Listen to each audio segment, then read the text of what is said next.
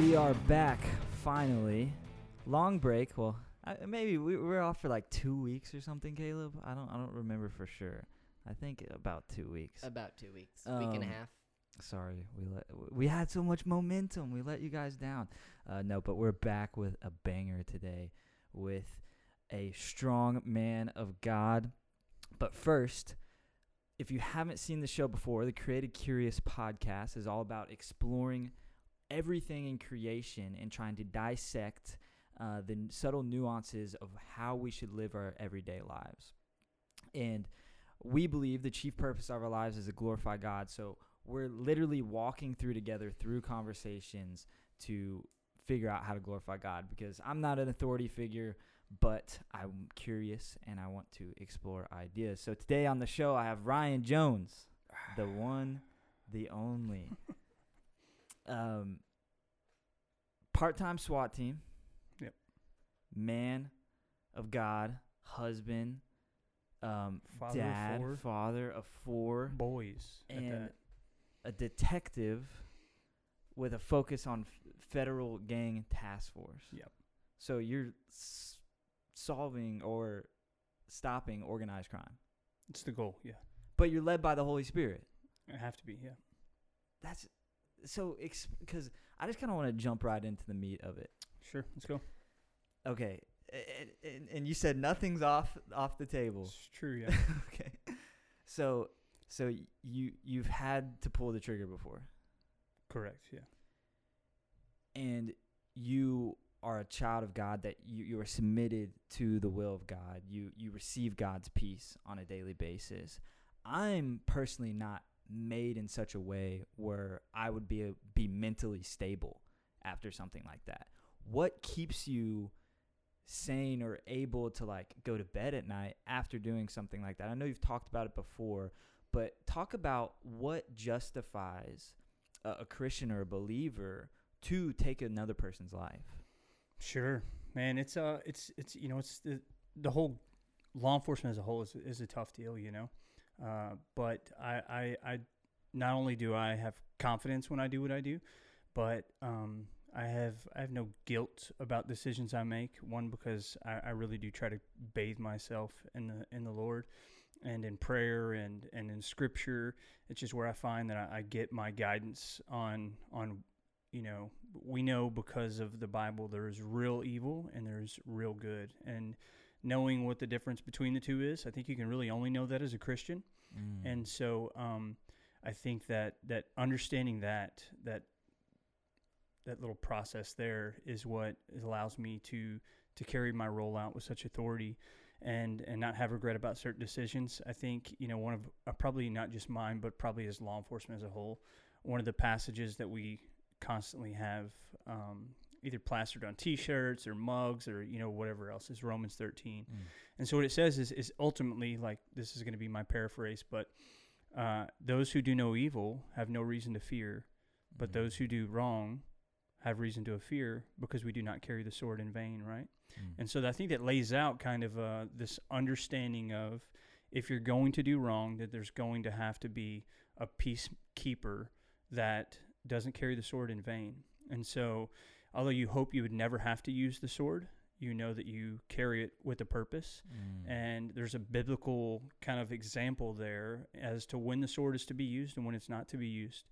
And so being a part of like a SWAT team and being kind of the tip of the spear at the civilian level on kind of the domestic side of things is some of those situations, unfortunately, you know, like a hostage situation we've had to be in before and stuff like that.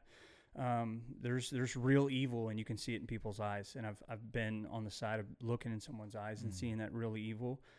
But I think just having my foundation in faith and family and surrounded by a group of community men that are like-minded, not so much maybe when it comes to tactics or whatever else, but with their thought and their process, the way they look at the Lord, and the purpose of our lives is to do what we can to honor the Lord. But we also know that we live in a fallen world, and there's going to be people that decide to step out of the lines that are drawn in order of the Lord. And so there has to be those that are appointed to keep the peace. And so first and foremost, a peacekeeper, not like some guy who's just Assassin. wanting to drive fast. Yeah, exactly. So I do want to like dive into the morality of it all and what you're talking about there, but I want to kind of just kind of ease in a little bit and talk about what is your preparation, because like you said, you're facing real situations, hostage situations. You're facing people that have chosen to go into this like different realm of existence and embrace evil through human trafficking, murder, whatever it may be. Sure.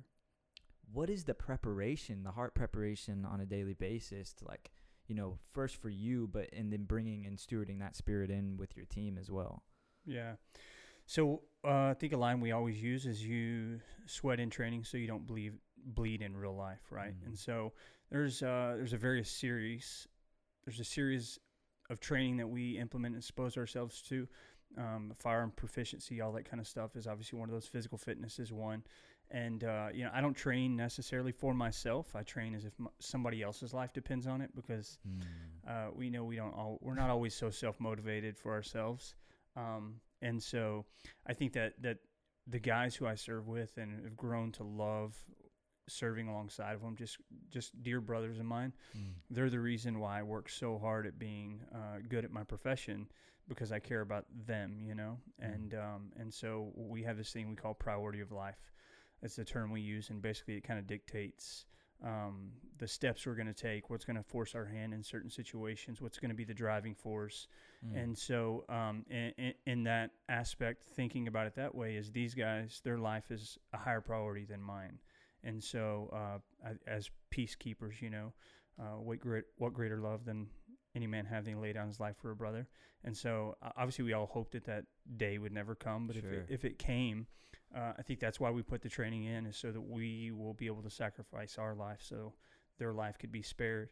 And so there's a varied amount of trainings that we go into, a lot of counterterrorism, a lot of live fire training, a lot of simunitions training, tons of training behind the scenes where you don't really get rewarded for. But if that work's not put in, then you're going to be exposed when the real deal hits, right? Yeah. And so I think probably like any athletic category or whatever, you're going to have guys who are going to put in tons, and Michael Jordan and Steph Curry, these guys who you're like, man, you're so good, but you have no clue how many times they were in the gym alone, just putting in the work. And so, there's a ton behind the scenes. I kind of think like biblically, the way I look at things, you see Matthew chapter 6, and it talks about how to pray. And it talks about going into a closet and praying where no one sees you, and your Father who sees you will reward you openly. And so a lot of that stuff, I think, like dry firing that we do, it might be a term you're unfamiliar with, but it's like you're basically just getting familiar with your weapon, your sight presentation, all this kind of stuff, and you're dry firing. And it's a really boring thing to do. It really is, right? Because the gun's unloaded. There's just a click going off. There's no bullets getting sent down range. And you're just dry firing to get that sight picture and your trigger control down, all this stuff.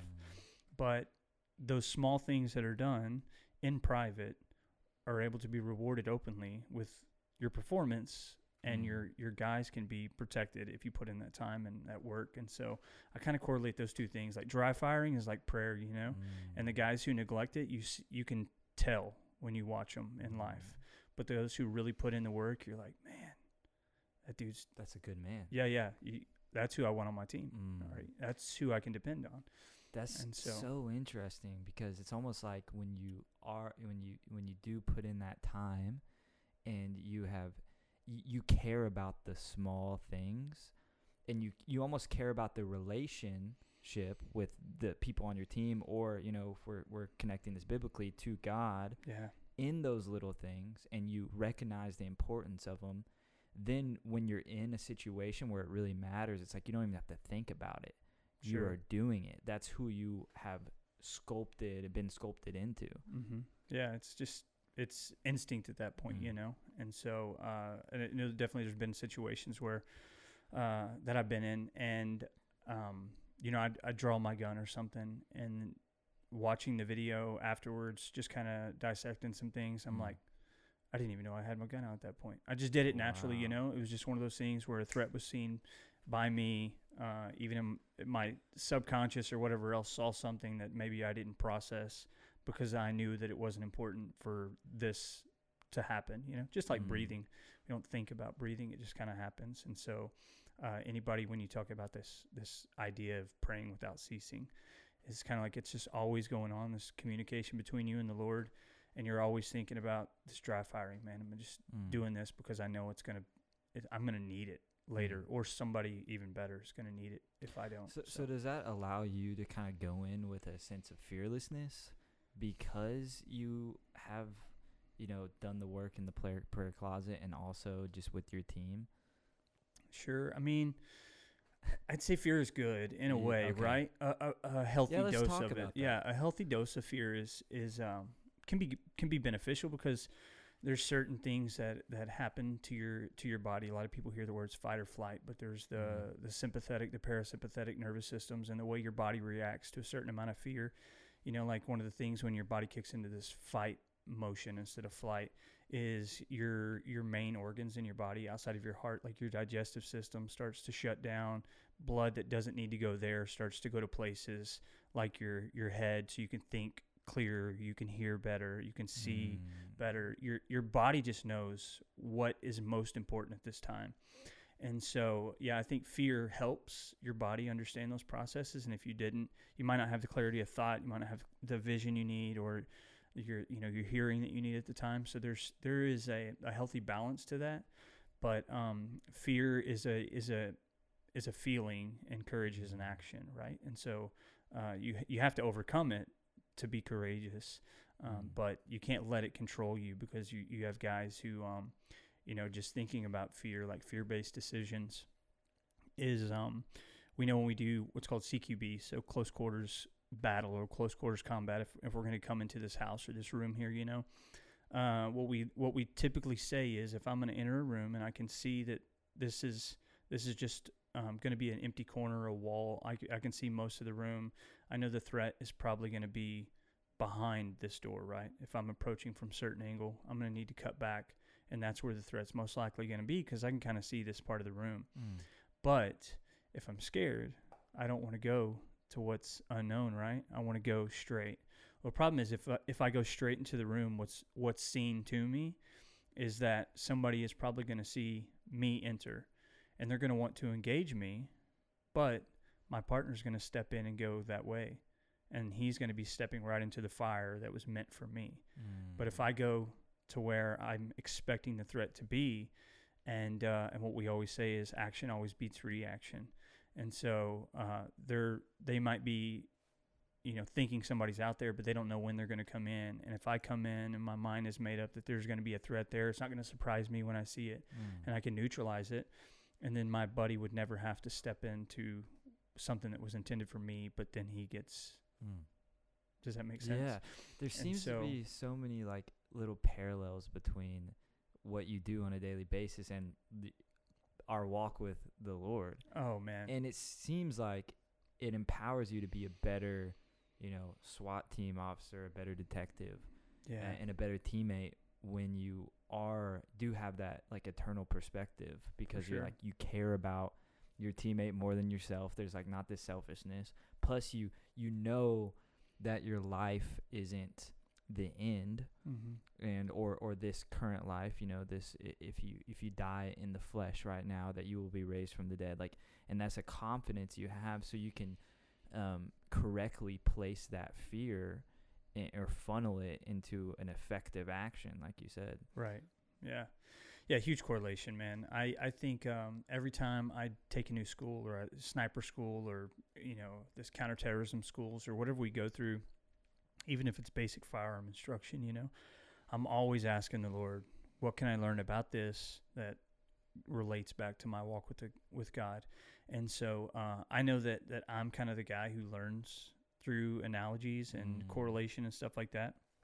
And so if the Lord can teach me that way, I know guys that are like-minded are they're more or less going to be able to see the picture of the Lord in a more clear way, if I can put it in terms in which they understand. And so somebody who may not walk with the Lord at all, but they like tactics, they like guns, they like, this thrill-seeking stuff, and I can talk to them about hey, your gun is really like the scripture, you know. You need to be familiar with your weapon, and scripture is referred to as the sword, you know. And then so you're familiar with your weapon, so you get familiar with your weapon, and that's kind of like your Bible. That's what's going to be effective in the fight. And so the more you know that, the more effective you're going to be able to be with it, right? And then like, oh, okay, all right. And then talk about dry firing is your prayer life, you know, the things you do. Maybe it's not fun, maybe it's kind of boring. Nobody sees it, so there's not a lot of praise in it, you know. You're not preaching. 100%, yeah, man. Like no focus. You're not seen. And so they're like, okay, I get a better understanding of why. Yeah, I wouldn't have thought that's important, but when you say it like that, the correlation's made for them, you know. And then, man, I have a whole list in my phone of like spiritual SWAT lessons, you know. Really? Like this is what I've learned from sniper school, or this is what I've learned from all these other courses that I've taken. Can we talk about that for a second? The sniper analogy with tuning in your optics. The parallax. Parallax. Yeah. So it's one of the things when I was in sniper school, just asking the Lord, all right, I'm having a lot of fun, man, engaging these far targets, learning how to range something by just using your scope, all this cool stuff. And then, so awesome. Yeah, it's a blast. and then learning, and dude, man, there's so many cool things I want to go off on tangents about. But we love tangents. Yeah. So the chasing the rabbit down the hole. So to answer your question though, the parallax is so like there's some knobs on most scopes, and not all scopes. They're going to be more your high power, more tactical scopes. You're going to have what's called a parallax, and guys like you wouldn't understand this because you're so young, right? But as we get older and you begin to get my age, your eyes don't automatically adjust like they should, okay? And so you'll be looking at the scope, and if the crosshairs in the scope, which is like your reticle in the scope, if they're not clear, then what you do is you begin to adjust this parallax, and it puts things into perspective, right, for you. And so what I know about that, what I think about is the crosshairs. To me, is just representative of exactly what it is. It's the cross, right? And so a lot of people have asked in times, man, like you've went through all these experiences, but when I meet you, you don't seem like the guy who's trying to put out your resume all the time, right? You know, and you're not bragging about it. I figure you like have your chest puffed out and whatever, always wearing a SWAT shirt or something. And what I tell them is, you know, that's hard not to do that. It really is. Yeah. I always struggle with my pride. The Lord's always humbling me if I choose not to humble myself, you know. But this whole parallax thing is like, it's the cross. And when the cross isn't clear, when I begin to not have my parallax adjusted and the cross isn't in clear focus, what happens is I can become too prideful, right, in thinking how much I've accomplished. Or I can become really depressed on what I haven't accomplished. When I begin to compare myself, like comparative righteousness, look around to guys around me and like, man, if I could be like Eli Stewart, if I could be like Eli Goat, or these like monsters that you're thinking about talking about, these dead men who are like these authors like Tozer and Ravenhill and I mean E.M. Bounds and just some beasts. And thinking about them, if like I try to compare myself to them, like I'm wretched. I'm never going to accomplish anything. But if I start to compare myself to somebody who, you know, you're always going to find somebody who's accomplished more than you. You're always going to be able to find somebody if you're looking around who's not accomplished as much.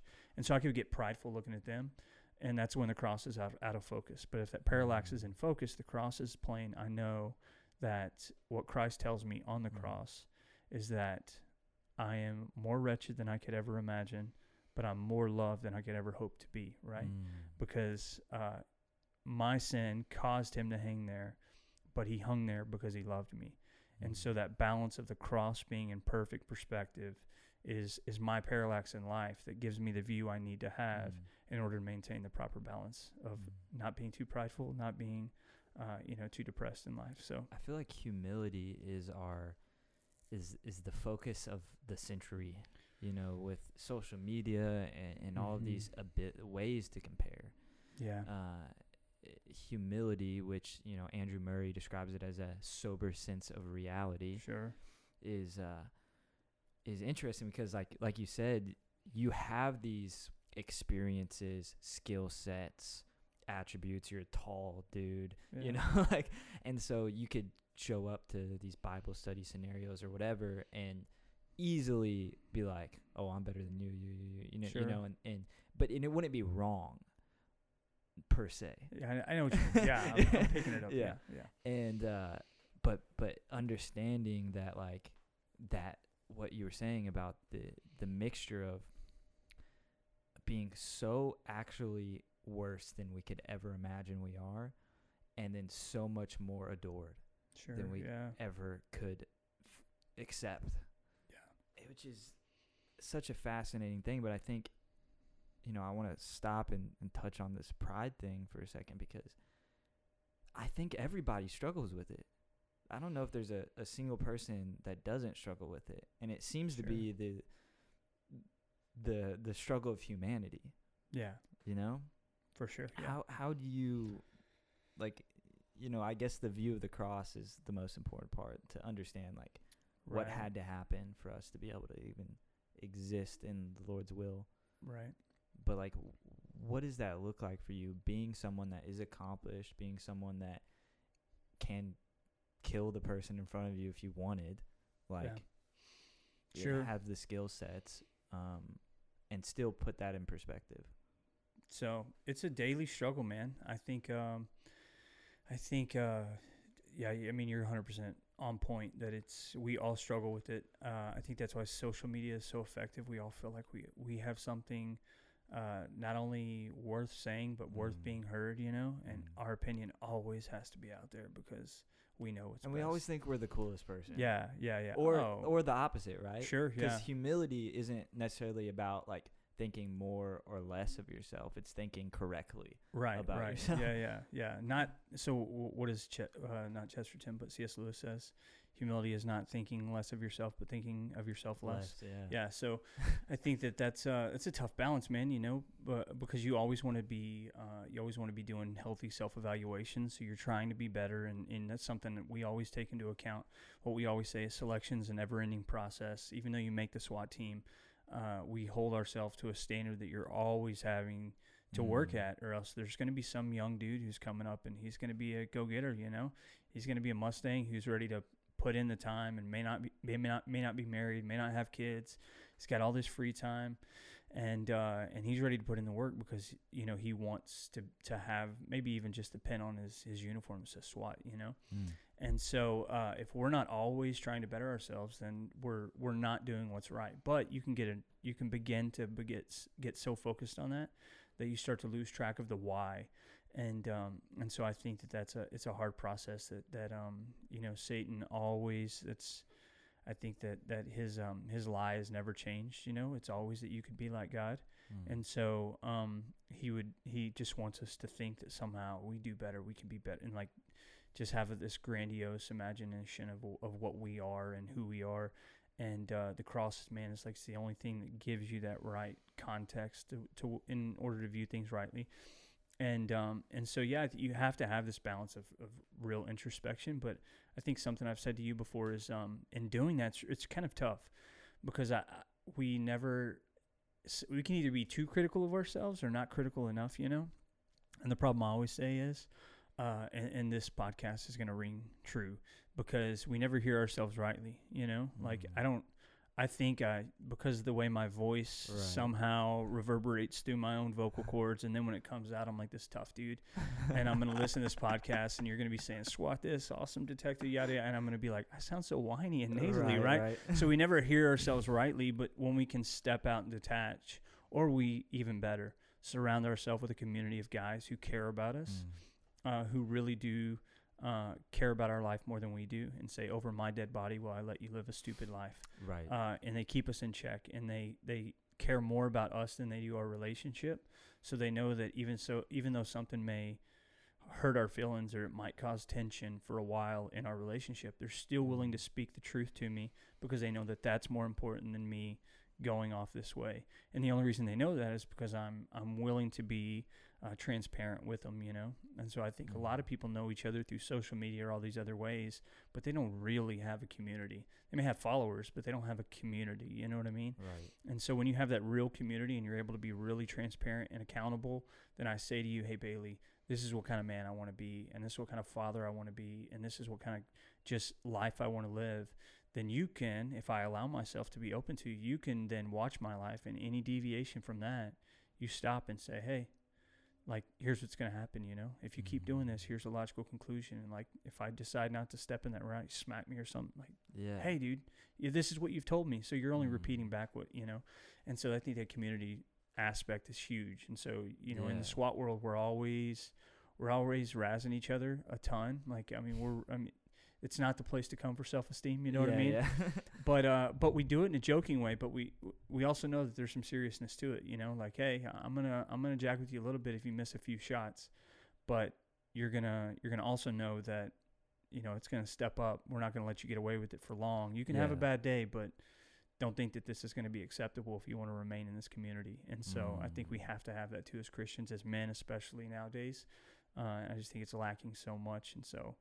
I think that speaks of like a real spiritual warfare that's happening, because we almost get in this trance where we can't see our own flaws, or we can't see where we're walking. Like, especially like in any type of a relationship, it's like when you're in it, it's you literally have to like put good people around you that like in a romantic relationship, at least you need people that know both of you. Right. One person or couples or people, that community that know both of you and can see from the outside, because, you know, if it's all disconnected, you got telephone, isolation chamber. And many times I think that's what we see on social media, is we're not really telling the truth. Nobody's actually telling the truth. You're just seeing little slivers of it. So there's no way to tell if that person's healthy or not. You have to like live life with them to see it. Yeah. Everybody's doing good on social media, right? Yeah. I mean, you don't put the negative, the real things about your life. You don't put that out there, because this is why we have filters on cameras, and not just cameras, but you know what I mean, on like these apps that make you look and allow you to be perceived in a different light. There's not a real sense in Satan does the same thing with himself, you know. He like clothes himself as an angel of light in order to not look the way he is, so the world will see him differently. And so it's not a tactic we want to take from him, right? And when we try to do that, we're kind of emulating what he does. We totally do. Yeah, in order to gain influence. And so it's something we just got to be conscious of it, and it's crazy. I mean, I was hearing, I can't remember what I read, but it was basically saying that there's people now who take these filters to like plastic surgeons and say, I want to look like this filter. I want to, you know, they're like, it's the reality they want to become, because this one got more likes than something else, and it's all driven by human approval and all this other stuff. Yeah, it's just scary, man. But you have to have that kind of community. It's what saved my life plenty of times, you know, and kept me on track. And so, yeah, I think many times we like to separate all of it. You know, we like to separate, like even relating this back to SWAT, we like to separate the discipline and the physical nature of like becoming great at skills with like going back home with the family. You know, those things are associated. You get disciplined in one skill, that's going to flow over to the other thing. So a lot of times we like to separate mental health and spirituality or relationship with God, and we say, hey, you know, those things. Or we like to separate our physical health with our mental health, or with our spiritual health. It's all intertwined and connected, and I think we like to segment these things so we can say, oh, that's the problem, and isolate it to these like small variables so we can like feel better about our understanding of reality.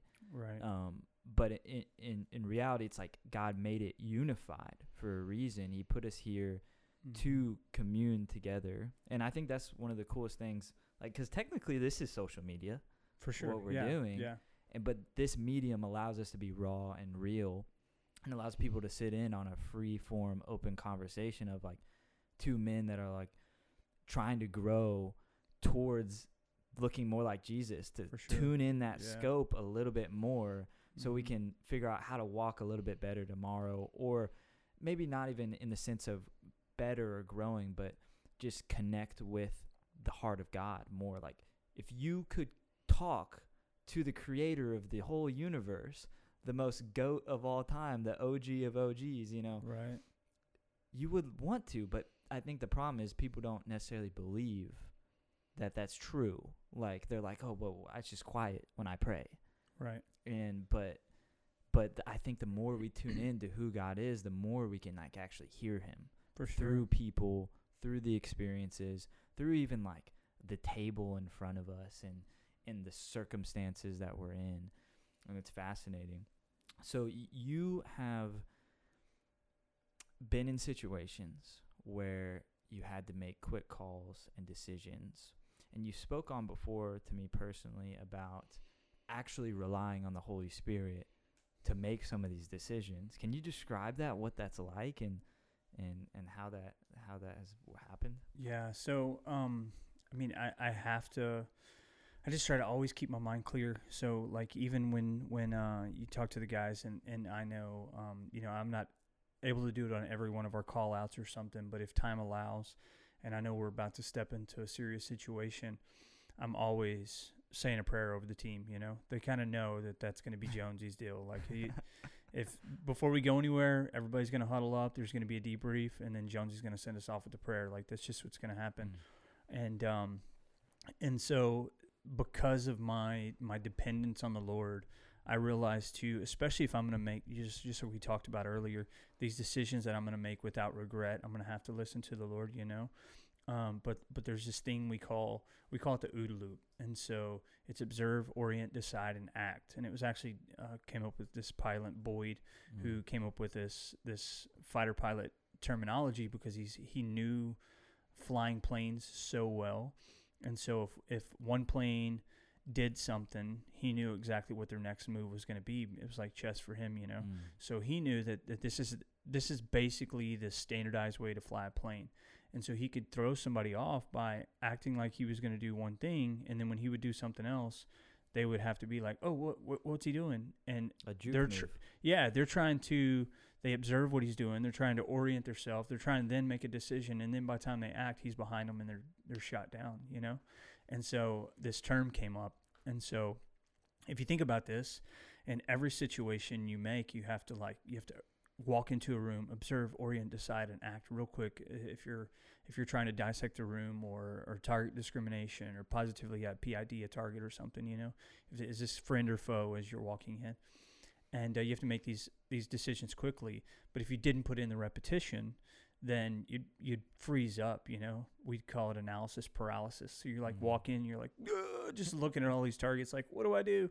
And you're probably gonna have a more senior guy who is going to fix the problem, not the person. They're going to step in and engage the targets that need to be engaged, Thank God for them.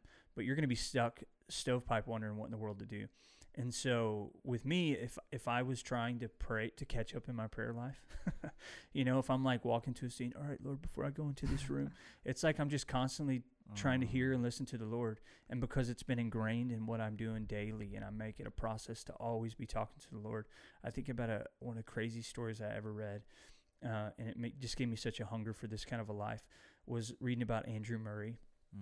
And one of the things about Andrew Murray is he's from South Africa, right? And he was said to pray at one time, and I may have said this to you before, but he was praying at one time in his house, and his neighbors came out and were like, the Lord is coming back, the Lord is coming back, because it was like Acts, the book of Acts. His house was like shaking, right? And people are like, that's so crazy, man. And I'm thinking, hold on, why not earthquake? Why the Lord is coming back? What was different about the shaking that made them think? There was obviously a palpable sense of realness with the Lord, like the Lord's presence there. So there was something real. And then one story that's been told of him, is listen to a guy named Keith Green, and he's talking, and Keith Daniels. Keith Green's a musician. Keith Daniels preaching, and he's saying he's from South Africa, so he knew these legends of Andrew Murray. And he says Andrew Murray was more revered than like the president at the time. And so when he comes out of the church, drunkards, pedestrians, everybody, cars would stop, and they're like just paying respect to him as he walks by.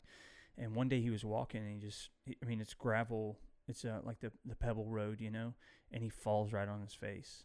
And all these people are seeing it happen. They run up to him. They pick him up. They're like, Brother Andrew, what's going on?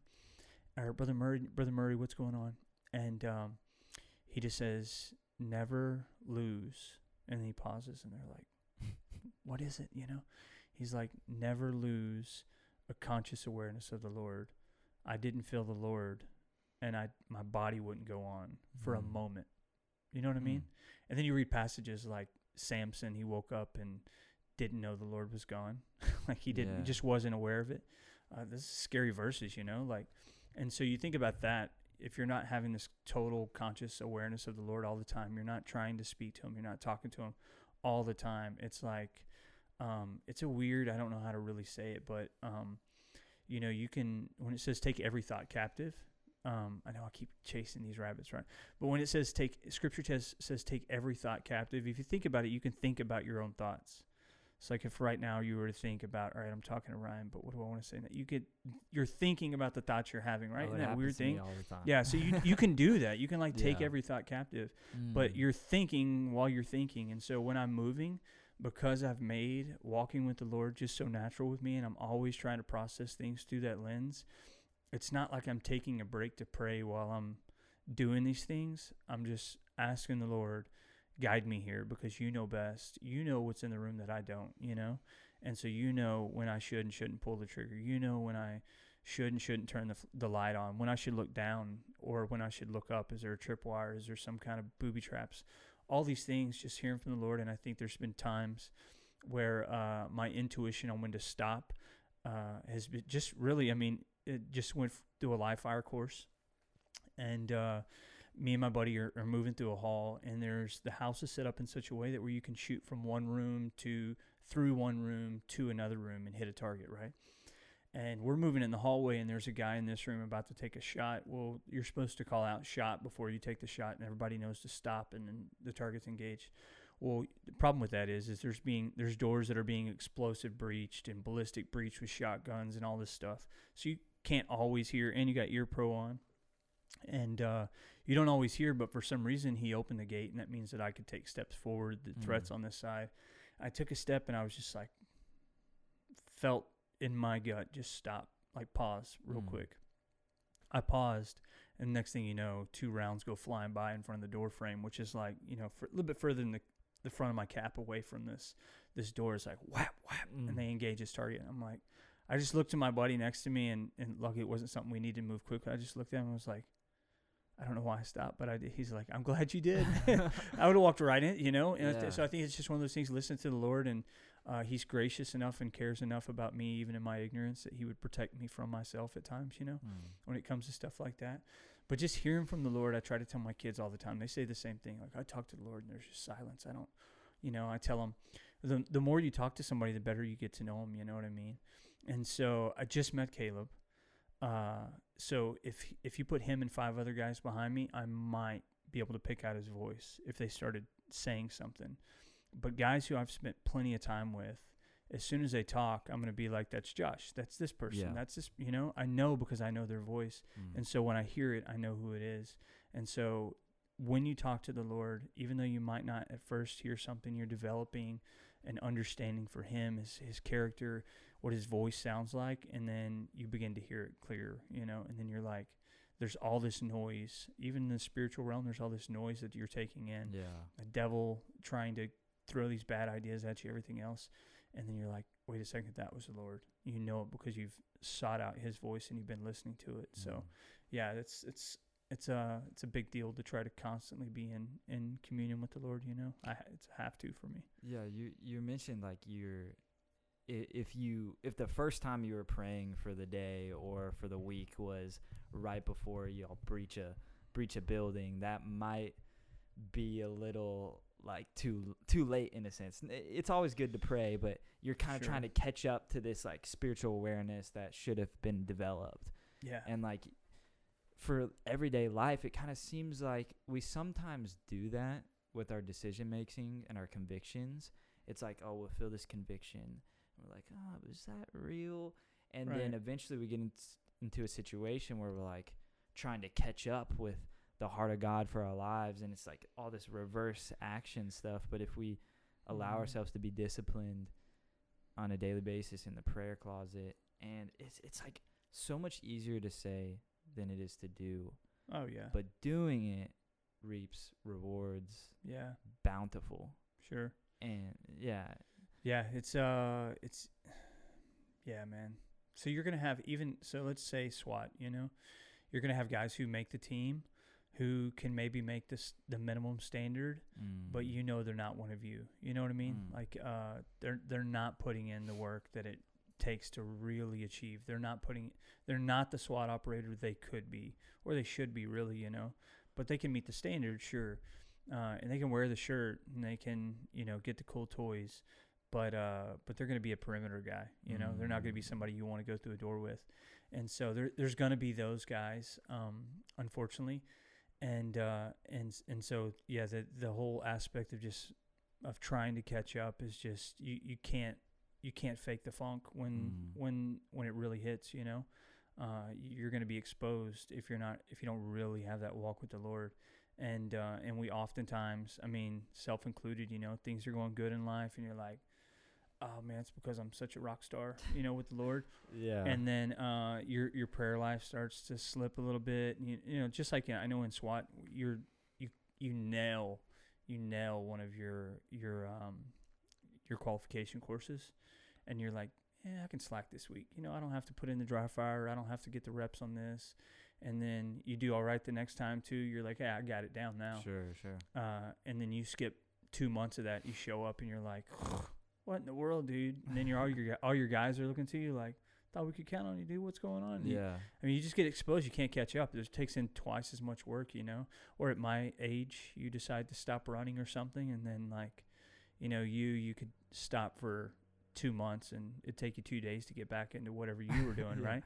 But for me at my age, dude, I'd take 2 days off. I might as well take in 2 weeks. So you got to stay on it. That catching up is not going to be. It's not going to be possible in the amount of time that it's going to take to accomplish something that might be imminent, And so, yeah, that's it's a tough deal, but it's so easy to get spiritual amnesia and forget how much you need to depend on the Lord. And he's very good at reminding you why you need him, if you choose not to do it yourself. Do you feel like it's easier with the daily threat of death right around the corner? Sure. I'm one of those guys too who maybe fabricates a little bit to myself. I'm Sure. always thinking the next big threat is here. Right.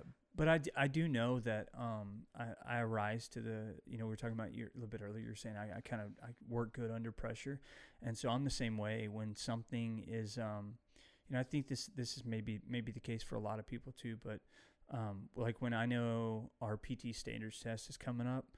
I'm like, sure, I run, I do push-ups, I do all these things, set-ups and pull-ups and whatever else, and I'm working out. But when I know a PT test is coming up, I'm like, I'm really getting it for several weeks out. I'm like, I'm really putting in, because not the threat necessarily, but what's at stake is like, it's more palpable to me at that moment. I'm like, it's real. Okay. And there's a timeline that's coming in. I'm preparing for it, It's like a mission workup. And so we might have to come back to the timeline thing. Yeah. So because that might be more important than many Christians might want to put on it. True. Yeah. But like when I think about that thing, I think that I think a lot of people just don't maybe think about how big of an adversary Satan is, And so when I work out, I don't work out for the wimp that I might encounter. I work out for the guy who's like me, who I might see across the hallway, right? Somebody who's put in the time. Somebody might have some just natural athletic abilities. Somebody who is, so I think of the guy who's working out every day. I need to be better than him, or else, what's going to happen when I meet that guy?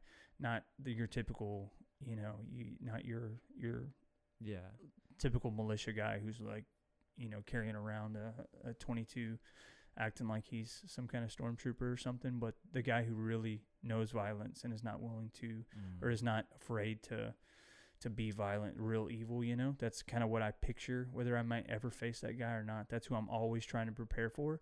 And so I think if they understood how big of an adversary Satan really is, they would put in the time and know, man, I have to have the Lord, because this dude is like a lion walking back and forth to who he might devour, Can you explain what you mean by that? Like by Satan being a big adversary, like the manifestation through the people and how how that is, or because like when we look into the Bible, we're like, okay, well, Satan really is powerless to us if we have the Holy Spirit and God on our side, and we have that authority.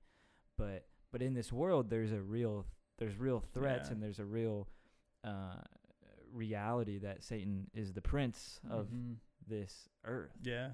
And so like when you have, you've spoke about looking evil in the eyes. What is that? Like, what is that? What does that look like? What is that like? How do you discern that? Yeah. So man, I think discernment might be, so I've become so attuned for it now that I see it maybe easier. So discerning it is not as difficult. Like a gifting. Yeah. Maybe? Yeah. Potentially, it very well may be. But I know that, there's certain things that I, as a trained law enforcement officer, there's this thing difference between probable cause and reasonable suspicion, right? And so probable cause is what you would say that a reasonable person is going to come to this conclusion presented these same facts and circumstances, right? But reasonable suspicion is different because I can present to you everything that I'm seeing and you go, I don't see how you're connecting those dots. But it's going to be my training and experience in what I do that gives me the perspective that I have that makes that so clear to me. And so if I can then be able to articulate that, then you might say, oh, okay, now I see what you're saying. So if there's a car parked outside of a building and I say, hey, I wanted to stop at that place because I saw that car parked there and it was just out of place to me, you're going to be like, cars park in front of buildings all the time. I don't get it, Sure. But if I was like, well, what I know is that building's been burglarized 3 times in the past week. The car backed in instead of pulled in, which is a little bit suspicious to me. It doesn't have a front plate, which means it's either concealing something or it's probably got a paper tag, which makes it a little bit more concealable. The time of day, I know that business is closed. And so there's just something about it that makes me want to go check it out. I think that something could be awry here, right? And then you're like, oh, well, if I knew that, then yeah, I see it now, And so your training and experience comes in the way you see things. It gives you that reasonable suspicion. So when I look at evil now, I think I see it a little bit easier because I've trained my mind and my heart, my soul to kind of see those things. And then two, just engaging it in what I do in life. So wow. It's a little bit more crisp to me than it might be to others to see. And I think it's been a trained perception difference that I have that maybe others do. But I just know that for me to feel that the devil's not really a threat in my life is giving myself way too much credit, And I think that, he's smart, but I got it figured out. I know what's best for my life. I know I'm not going to fall for these. And I'm sure everybody from history, if you were to look at it, the dude's been at it for like thousands of years manipulating people. And so if I gave you 5,000 years to do anything, how would I be foolish enough to think that you wouldn't be able to outdo me in that, right? And so I just think I don't give him too much credit. I don't think he's capable of doing much. And so but I do know that I'm foolish enough, if I'm not always listening to the Lord, to fall for his tricks and devices. Right. And so even Scripture tells us to be aware of the devil's devices, that you may not fall subject to him, And so even a book I'm reading right now by Ian Bounds is called Satan, His Personality, His Strategies, His Strengths, and His Fall. Because we know what the end of the book says, right? Yeah. We know what's happening, so we don't give him too much credit. We know that he's fighting a losing battle, but a cornered animal is always the most dangerous, And so I know that if we're really in the fight, if you're no threat to Satan, then you don't need to be worried about him. But if you plan on being a part of the fight, the bad guy's not worried about passerbys. He's worried about the guy who's coming to really stop him, And so if you're in the fight, then it matters.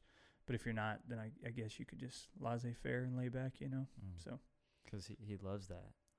So we started this conversation kind of talking about the morality of justfully taking another person's life.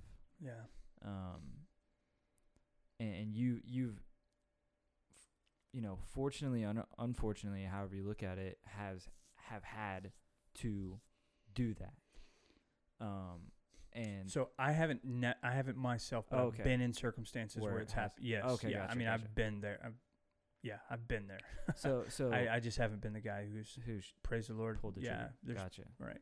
So, but witnessing that is still impactful. Right. I right. imagine like it's Right. someone's they're losing the breath of life that God has given them. They were designed to be a child of God that has gotten manipulated by the powers that be to such certain point, and probably all different types of circumstances involved in developing and turning into that threat. For a Christian, what is the justification of taking someone else's life? I know this was a big question at Bible study, and it's hard for people to kind of understand sometimes, but it even referring to thou shalt not murder and things like that. Can you describe like what the difference is between killing someone and murdering someone? Sure. And like how someone who loves the Lord and that is submitted to the Lord's will can justly and rightly do something like that. Sure. Yeah. So, I mean, murdering somebody, is it not only is it something that we understand to be wrong, that's why we have certain laws put in place. Society as a whole understands that, at least in Texas, there's a laid out legal justification on when to take certain action. And so Penal Code Chapter 9 tells us when you're justified to take action. And so what it says basically is if there's threat of imminent danger to life or potential of serious bodily injury, then you as a peace officer are taking an oath to enforce, the protection of somebody else's life or quality of life at that point if it's going to be serious bodily injury. And so as far as it goes with law enforcement, then I'm taking an oath that I will uphold this threat to the rest of society. And in other words, I'll stand between what is due you, and I'll absorb that. So it's lots of times it might be somebody who cannot protect themselves, and other times it may be somebody who chooses not to protect themselves. In other cases, it might be somebody who just doesn't know they need to protect themselves, When you see like these active shooters or something, people are just not ready. They don't know that they're even a target at that point. Yeah. But I believe I always go back to this Romans 13 where it talks about, those who do evil do not think that we carry the sword in vain, because, if you're willing to step into the role and ultimately be an actor on behalf of evil, then you have to know that good is going to you're going to counter good. And so with me, man, I'm sorry, I'm stepping on that. Hope I'm not shaking anything up here. So what I always look to that as understanding, know that I've taken an oath. We understand this as a community just to be wrong. To murder somebody is just the intentionally, knowingly, taking someone's life when they would not otherwise choose that path, right? And so stepping in and protecting that, being a guardian of accountability, a guardian of it's really it's not an offensive move on my part, it's a defensive move. And so as which I don't know if that's easily understood, but in law enforcement, what I do is really it's defensive. It's not being offensive. And so it's to defend and to protect those liberties of others. And so if even a traffic stop, I'm defending other safety by not allowing this person to drive in a speed that might be reckless, or drive intoxicated when they're putting other lives at risk. Right. And so all these steps are seen and they're rationalized. But when it comes to taking, what we would call permanent custody of someone, so I arrest you for doing whatever else, nobody has a problem with that. But when it's permanent custody, there seems to be like, well, you're acting like God, in a way. And I understand it. I get it. But really what I'm doing is allowing someone else not to act like God and treat the world as they see fit. I'm being a defender of that life. And so in order to protect other lives, sometimes this life, it's not really the way I see it too, is not me making that decision. It's somebody else. They've put themselves in that position. and they know that the logical conclusion of their choices, if I'm there's been times where I've had my weapon drawn on somebody and they're holding either a knife or a gun before, I've been in both those circumstances, and they look at me and you can see, because I have 4 boys now, I'm like, don't do that. And I can see in their mind, they're like, what's it going to cost? Is it worth a spanking for the, Yeah. And so I can look in these guys' mind, and I see them like they look at me, and like before they've looked at the knife and look back at me and look at the knife and look back at me, like they're working it out in their mind. Is it worth what I'm thinking about choosing? And praise the Lord, they've always made the right choice, to either drop the knife or be tased before they could utilize the pistol or something like that. So there's those variables that come in, but we do our best in law enforcement to mitigate all of that from happening.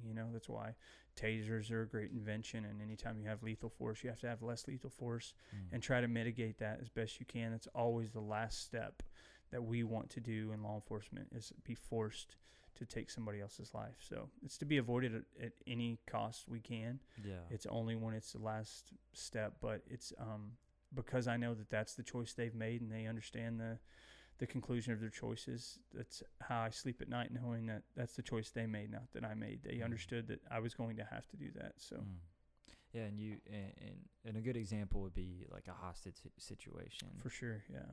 Yeah. So in as far as like a morality perspective, like there is justified circumstances in which, even biblically, that has taken place, and it's like, man, I can't imagine God is happy about that, you know? Yeah. He's probably heartbroken.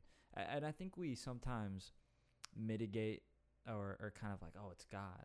It's like, God, he's fine. He's like holy. He's just existing in this pure happiness state of all kind time. Of abstract, yeah. But he feels probably, and I'd say likely, very likely, deeper than we can ever feel. Yeah. And so it's 100%. Yeah, he's probably heartbroken when he sees one of his, creations. He knitted you together and your mother's, these like very, these literary abstract ways of describing the care that God took in creating every single person, knows the number of hairs on your head. Like that intimate.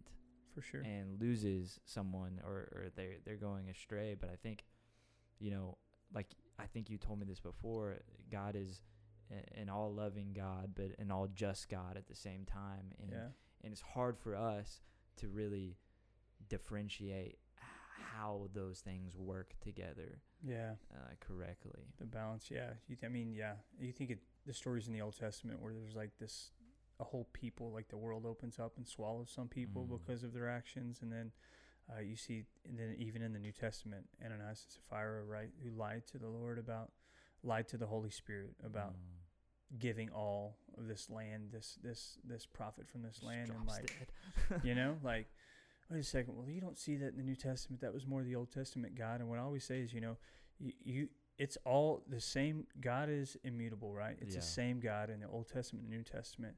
The difference is you see it more in the Old Testament, so you think, because it's not as visible, because it's all reserved for the cross in the New Testament, right? Yeah. Or the majority of it, you see like Ananias, fire, whatever. Like, well, and the Old Testament is much longer time period for sure than the New Testament, like much longer. Yeah, for sure.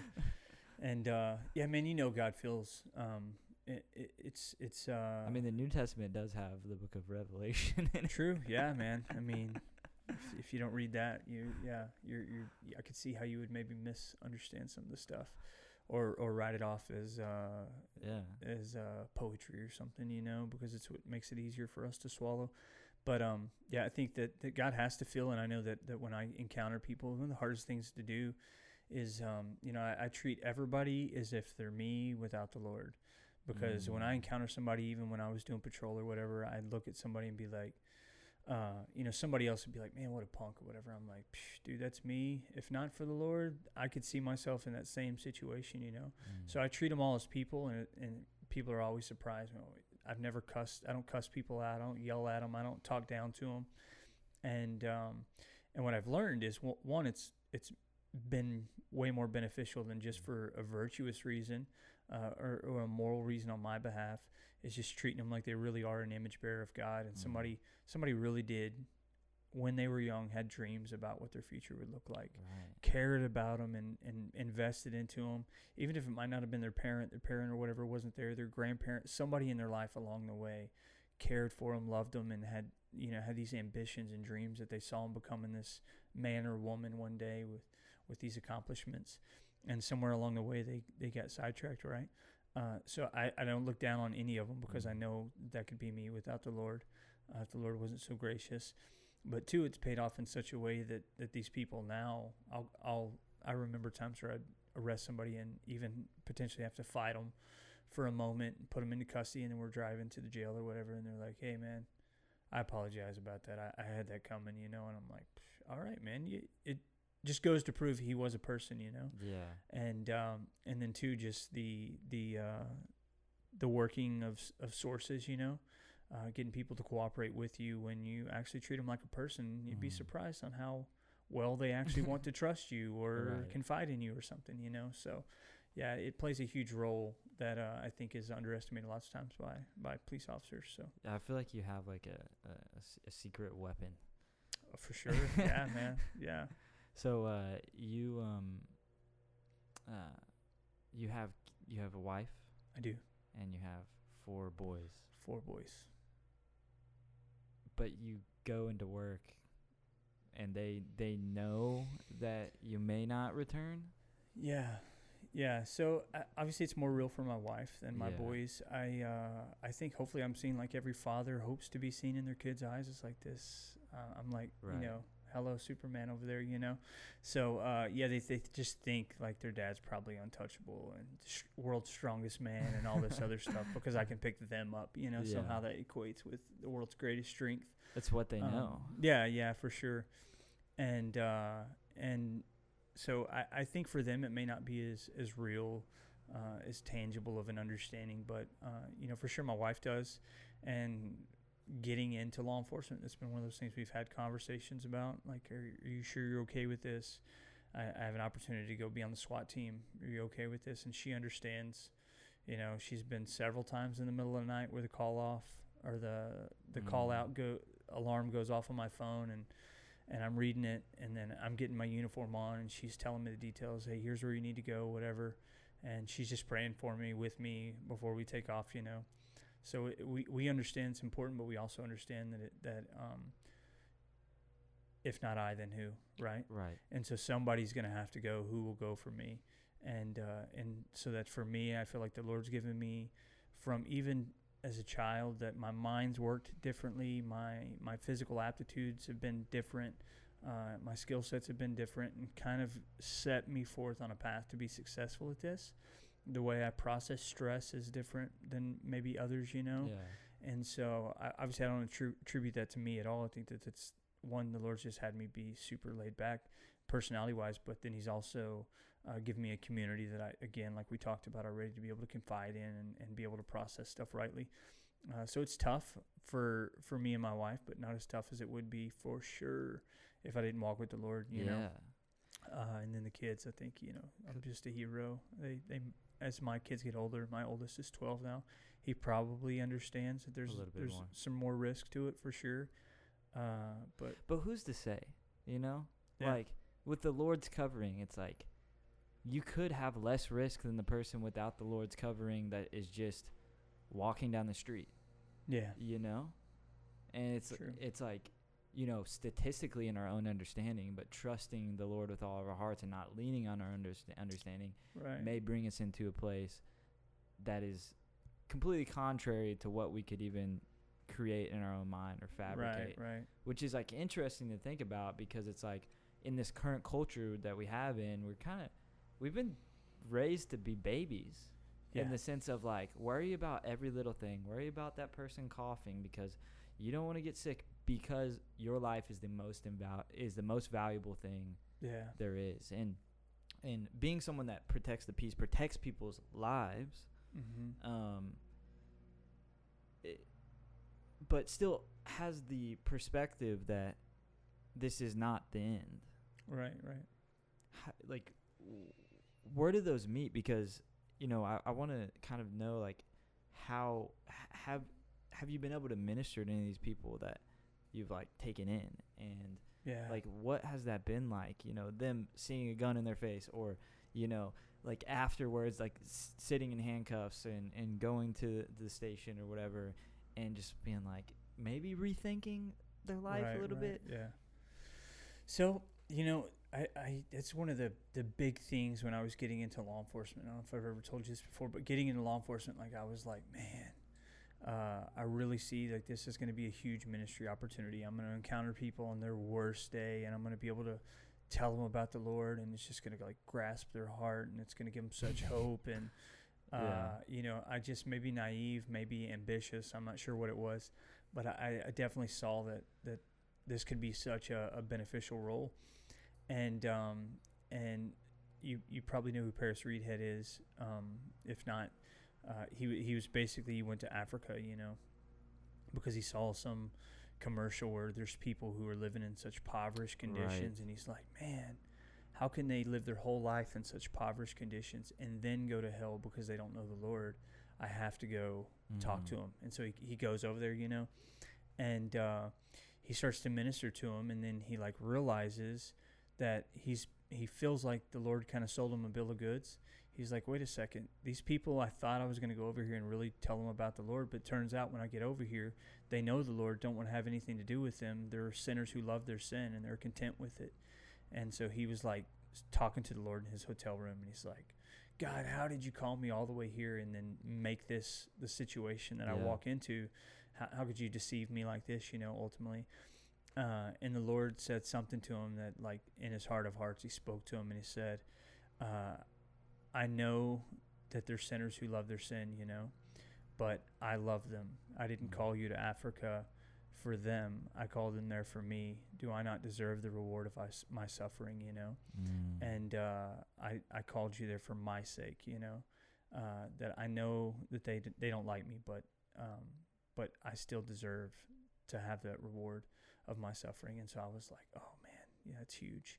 And so that's always been in the back of my mind when I started to meet some of these people that I would meet and try to talk to them about the Lord. And on such a very small scale, there was some success, but for the majority, man, it was like, I'm having no impact.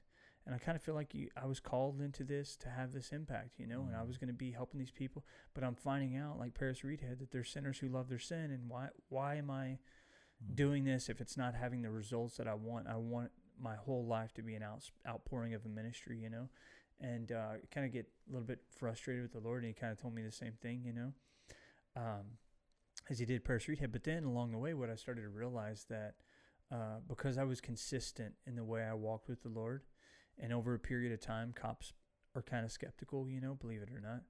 And always watching, always trying to figure out if there's some kind of scheme here going on, and what's the catch.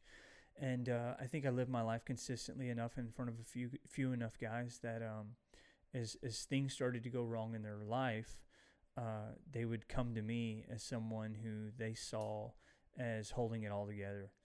And so they would be like, hey man, I'm dealing with this. You're always in a good mood, man.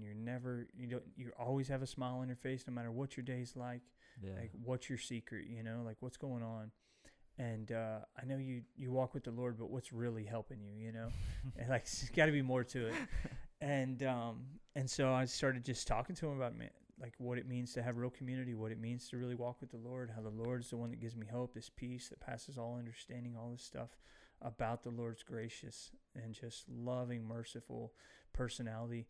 And to see him begin to like, their eyes open up to it, and then gradually start to see more and more guys. And the Lord gave me these divine opportunities to really speak to my partners, the guys I walk with, to allow some of them to get to know the Lord, to walk with them into a real relationship with the Lord that they never had before, and then to start really develop that. I then learned, okay, this is the ministry aspect of it. It's maybe not for the person on the side of the street that I might meet. I don't neglect those opportunities when I get them, but maybe I'm here for the guys who I'm shoulder to shoulder with every day, to be able to help them deal with the heaviness of being a peacekeeper, So that's where I found my ministry, I guess not my ministry success, but the Lord's had some success in using me in a way to speak to those guys. It's been such a big deal to me, because I love those guys so much. I'd lay my life down for them. So yeah. That is wild. That is wild. It's so crazy how it's never the way we expect. Mm-hmm. It's never even Jesus coming is not the way the Jewish leaders at the time expected. Right. It's just and doesn't that make it a better story? For sure. Yeah, for sure. I mean, we wished it would go one way, but yeah, we only want it to be that way because it'd be more comfortable for us, But yeah, it's always best when we do it His way, and it's hard for us to see that. So, I always say too, we got guys who are on the perimeter of a scene, or whatever, and then there's actions that are being taken on the main objective, a house, whatever building might be the emphasis of the focus of our engagement. But there might be something that's going on inside that the guys up close in the front of the stack know about, and the guys on the perimeter are like, you should just do this, or you should just do that. A good idea fairy's just floating around, right? And these guys are do this, do that. And man, if I was up there, this is how I would do it, And then when they come to realize, after the fact, the debrief takes place, and they're like, oh, I'm glad I didn't say what I thought about saying because I would have looked so dumb. I'm glad we did it the way it worked out. But if we could have done it my way, it wouldn't have worked out as smoothly as it did. And so, even though you're so convinced at that time 100%, that is the way to do it, 100%, yeah. And so, what Tim Keller says that I just love, he says that God always gives us what we would have asked for if we know all that He knows.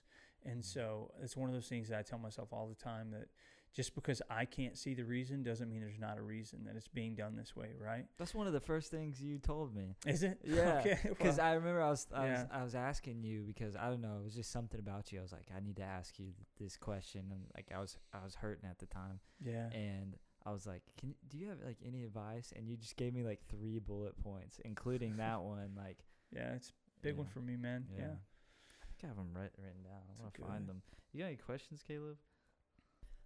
Well, I just think it's really interesting how you were kind of talking about your ministry opportunities and how I think it's interesting how you were thinking that it would be okay, I get to minister to all of these people in these one moment conversations that I have with them. Yeah. And in reality, and there's value in that, and you do have experiences where you've done things in that. However, it seems like more of what you've done is living life, pursuing God, and that's what impacts people.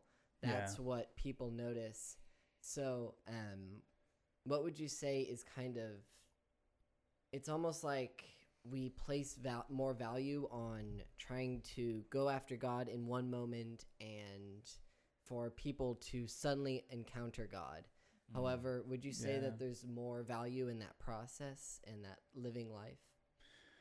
Yeah, for sure. I think that so one of the things that I've been privileged to plant a church, and one of the mission statement we were asked to come up with a mission statement, this idea that kind of encapsulates what we are about.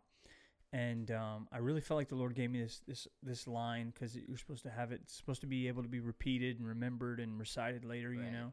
But it's basically seeing people come to know the Lord through practical Christian living, resulting in changed lives. And so seeing people come to know the Lord through practical Christian living, it'll result in changed lives.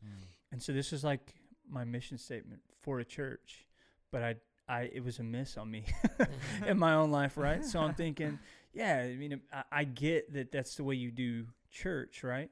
That's the way you do real community, but I'm a cop. And so it's not the way it works here.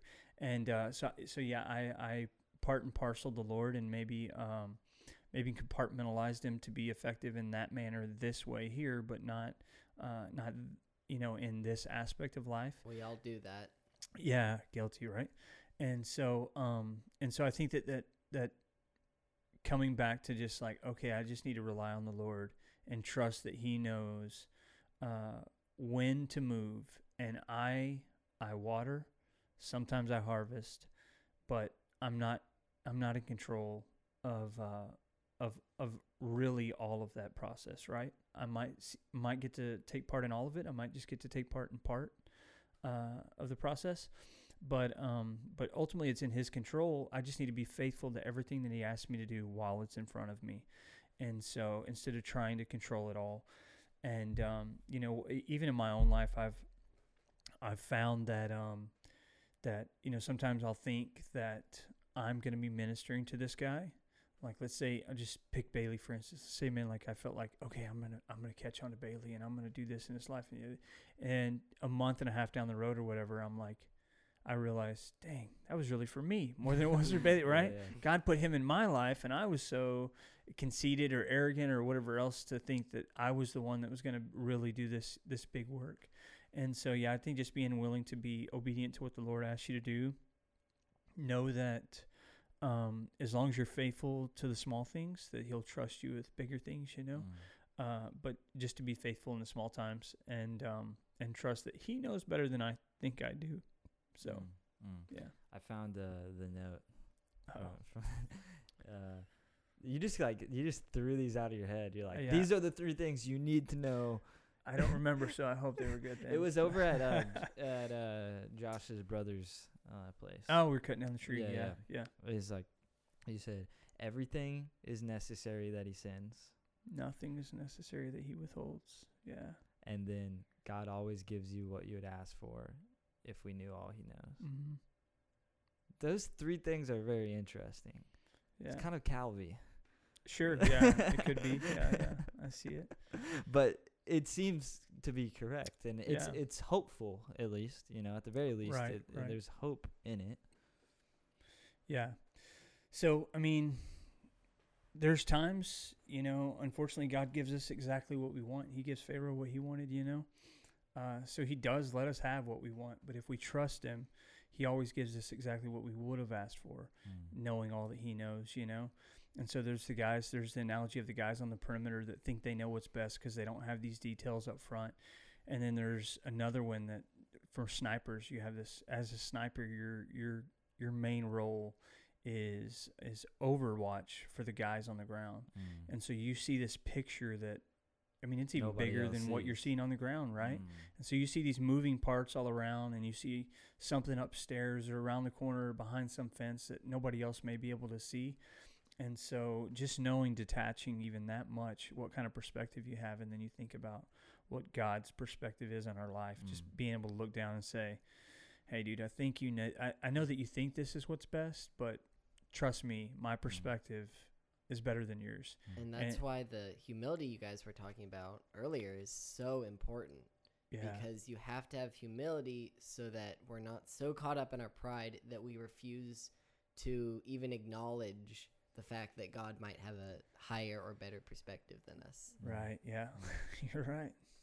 Yep. Actually, I found another question. I guess I had just right when we scheduled it, I thought of questions to ask you. Yeah, and one stuck out specifically, which was, have you encountered any situation where seemingly this person was demonically possessed or oppressed in some way, maybe through drugs or what the world would call as bipolar? Because Eli spoke on this not too long ago. It's the world will call it this or that, but it's really just that's kind of what he said, propaganda to describe something that we don't really understand. For sure. Has there been encounters like that you can put just one pops up? Yeah. So there's definitely one comes to mind, but I want to say it was so unique to me in the fact that I'd maybe not ever experienced anything like that before. To really with real conviction say that it was demonic possession, I'm not sure, but I do know that that there was some seeking going on in the process. So what I know, without giving too many details, it's open record at this point if you figured out what's who it is and all this stuff. But there was a kid who basically went through a traumatic breakup or whatever, and then in this process of wrestling and maybe either wanting to hush it up or find some kind of some seeking, some solace or whatever. Ingested some serious drugs, right? And turned it into somebody who had no feeling. So he maybe was seeking to numb things, but maybe not to the extent that he did. And so I was called to the house, and I show up, and they're basically telling me that this person threw a wrought iron table across the backyard, and I'm seeing fear in this person's eyes. Like, I don't know who this is. Like, I know my son, but I don't know this person. And he basically just took a wrought iron table and threw it across our backyard. And so I'm thinking it's Goliath, right? I'm thinking this is going to be a yoked out dude, like some monster that I'm about to walk into. But, I mean, I've always been a little bit foolish, maybe. It was like at the door, I'm like, challenge accepted. Let's walk in and see what we got, you know? And so I walk in, and without getting too many details, we can talk about that more off air. But without getting too many details, basically ended up really fighting and causing some serious damage to this individual for like 3 minutes until backup arrived. But there was a look in his eyes that was not one. I've only seen it one other time, you know, in somebody not in law enforcement, in a whole different realm, where I know that there was some real spiritual warfare going on with that person. And so it was the same look in this person's eyes. And so I can't say my spirit witnessed against it, what that was going on there, or discerned that there was some real, but I think anytime there's a situation like that where you're seeking something to really fill the void that only God can, you know, that there probably is some seeking going on, and there's potential for a foothold for Satan, you know.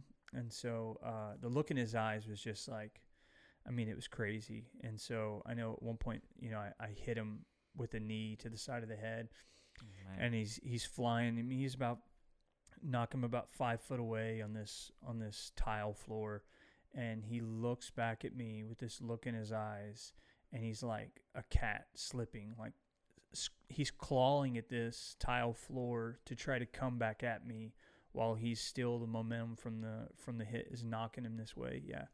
And I'm like, oh my goodness, what in the world is wrong with this person, you know? And then come to find out, you know, what it actually was. But I gradually throughout the process realized that he could not feel anything that was happening.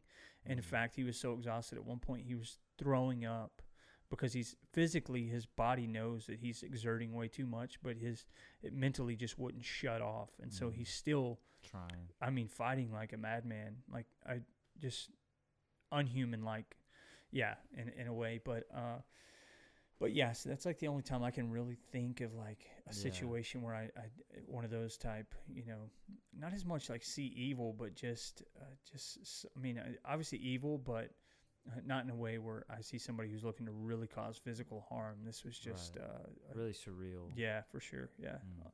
So we have a lot of young people that watch this show. And like 2-year-olds. Yeah, no, like my boys are like watching 0. Like they're not even born yet. They watch. Yeah. It's a new device called the YouTubes now.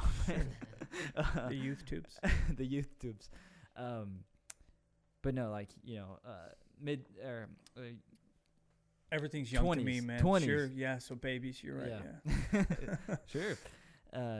And you know, like me and other people in the Bible studies and people watching, look at you. You have four sons, a wife, a career. Beautiful wife.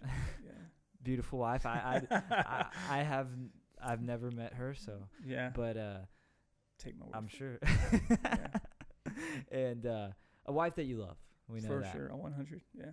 And went through sniper school, done all of these really cool, amazing things that you know people can only hope for sometimes.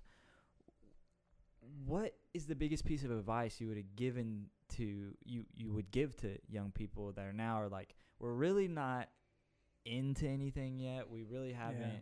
You know, most of us aren't married. Most of us don't have kids, and really aren't like established in a career path or like a life path at all. We're graduating college, and were just starting, really. Like if you look back at your old self, or just kind of with the mind that you have now and the discernment, what do we need to know? Yeah. So I've been super blessed, man. One of the most important things that's been helpful in my life was to grow up in a Christian household, and I know that not everyone's privileged with that. And so, before we got to talking, or maybe it was while the podcast started, Christian husband, father, police officer, right? In that order is the way I see my life. And so I think just an understanding of priorities early in life, it would help align all the other things after that, And so with Christ being your integration point, so all things flow through him. So it's not Christ first, me second. It's Christ only.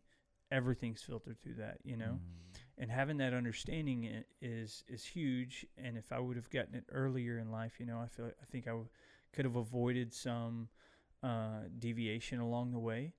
And I don't regret the story that I have of my life. Some of the choices, I wish they weren't there. Yeah. But I know the Lord. What I always say is what I've heard before is Satan sweats at the task of fashioning saints for the Lord. And so what Satan intended for evil, God used for good in my life to give me the story that I have, that I'll be able to speak to others, And so even though Satan was swinging his hammer in order to smash me, God regulated his swing and moved me in such a way that it just refined me and knocked off certain parts. He does it to all of us. And so Satan sweats at the task of fashioning saints for the Lord, that he tries to destroy us even at a young age. Great book is Devil Take the Youngest by Winky Pratney. This talks about how he tries to ruin our childhood and get us to think that we need to grow up earlier, be whatever. And so I think just go back to what I should have been saying, as I easily get sidetracked, is having my priorities straight and having God as my priority first, and then after that. So I think that falls in line a lot with being young men. Speak to young men for a second, is that being a man of integrity, and then being humble, which is a tough lesson to learn. Sometimes what I always say is life will teach you that lesson if you choose not to teach yourself. The problem with life teaching you lessons is they often come at very high cost and too late, right? And so life will teach you that lesson, but it's going to come at a high cost, and it's probably going to come too late for you.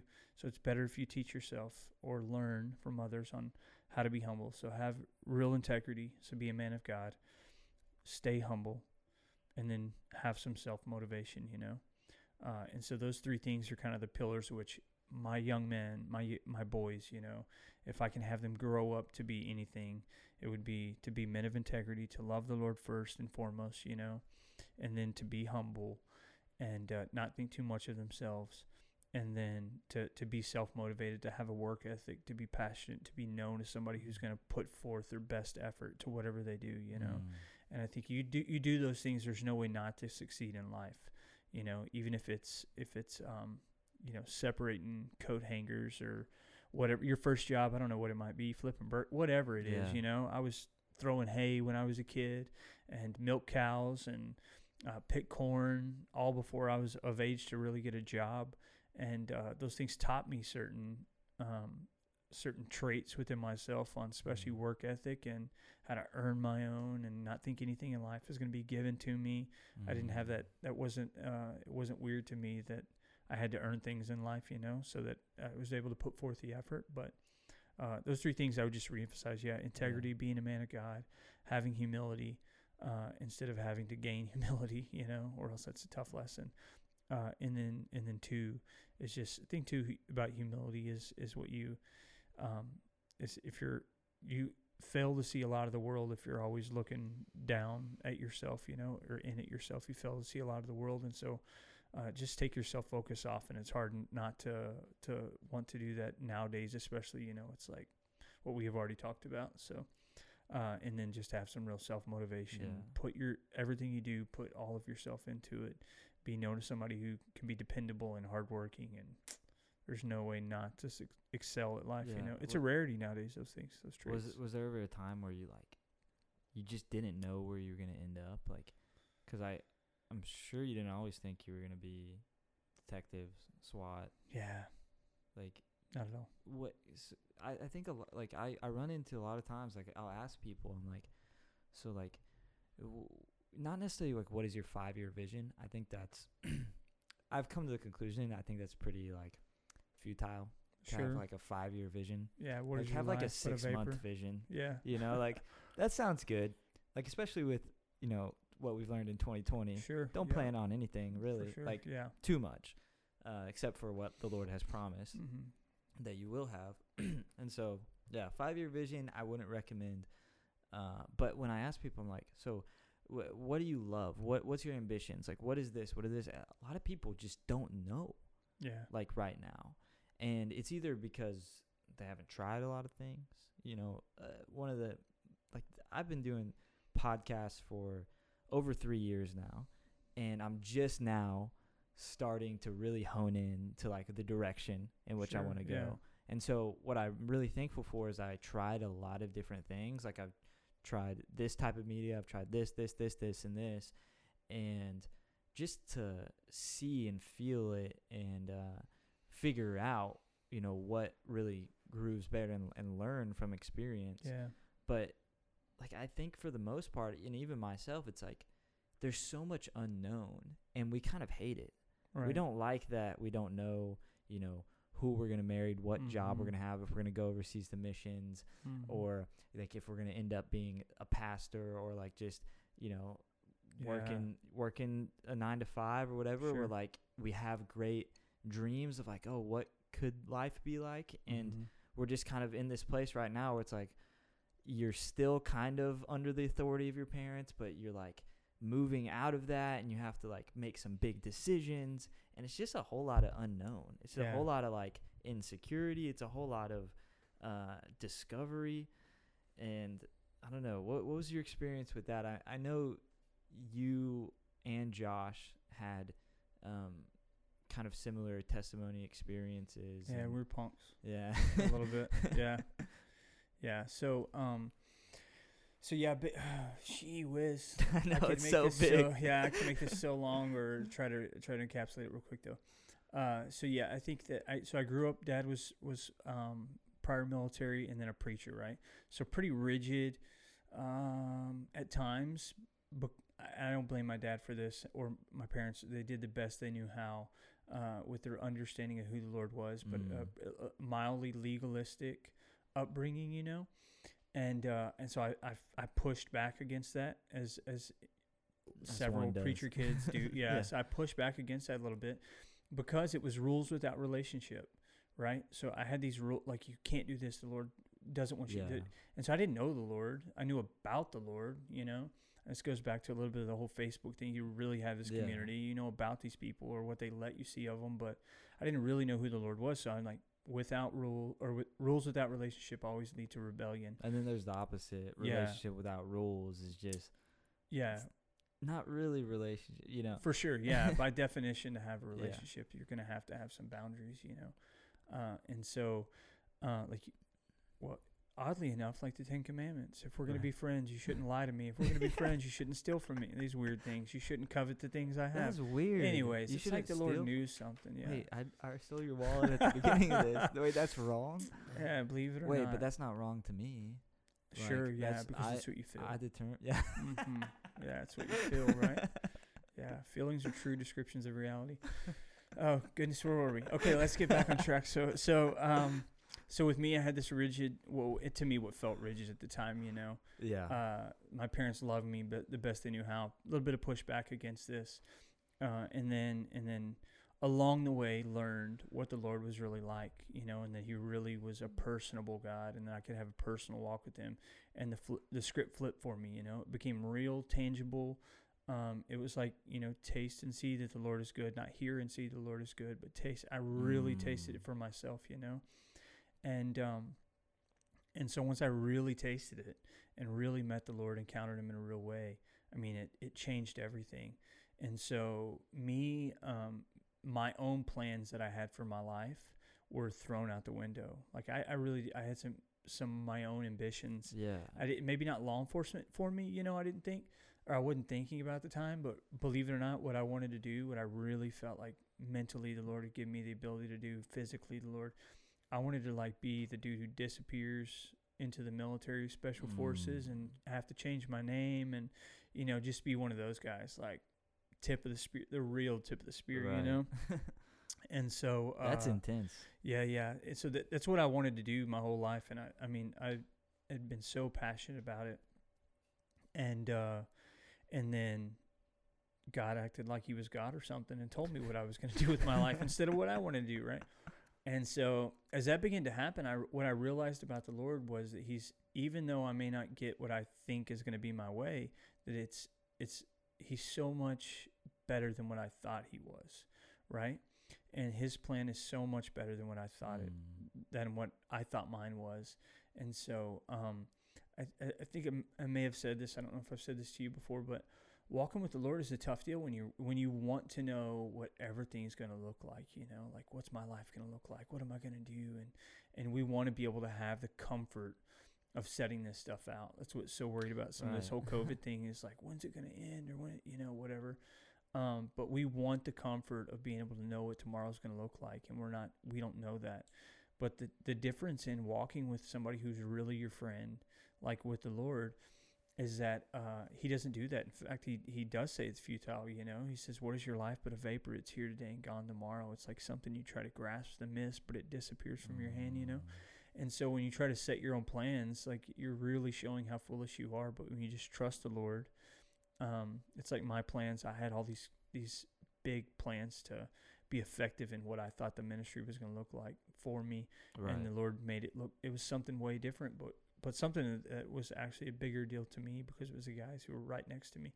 Anyways, but the Lord is like this, we want him just to give us our whole direction.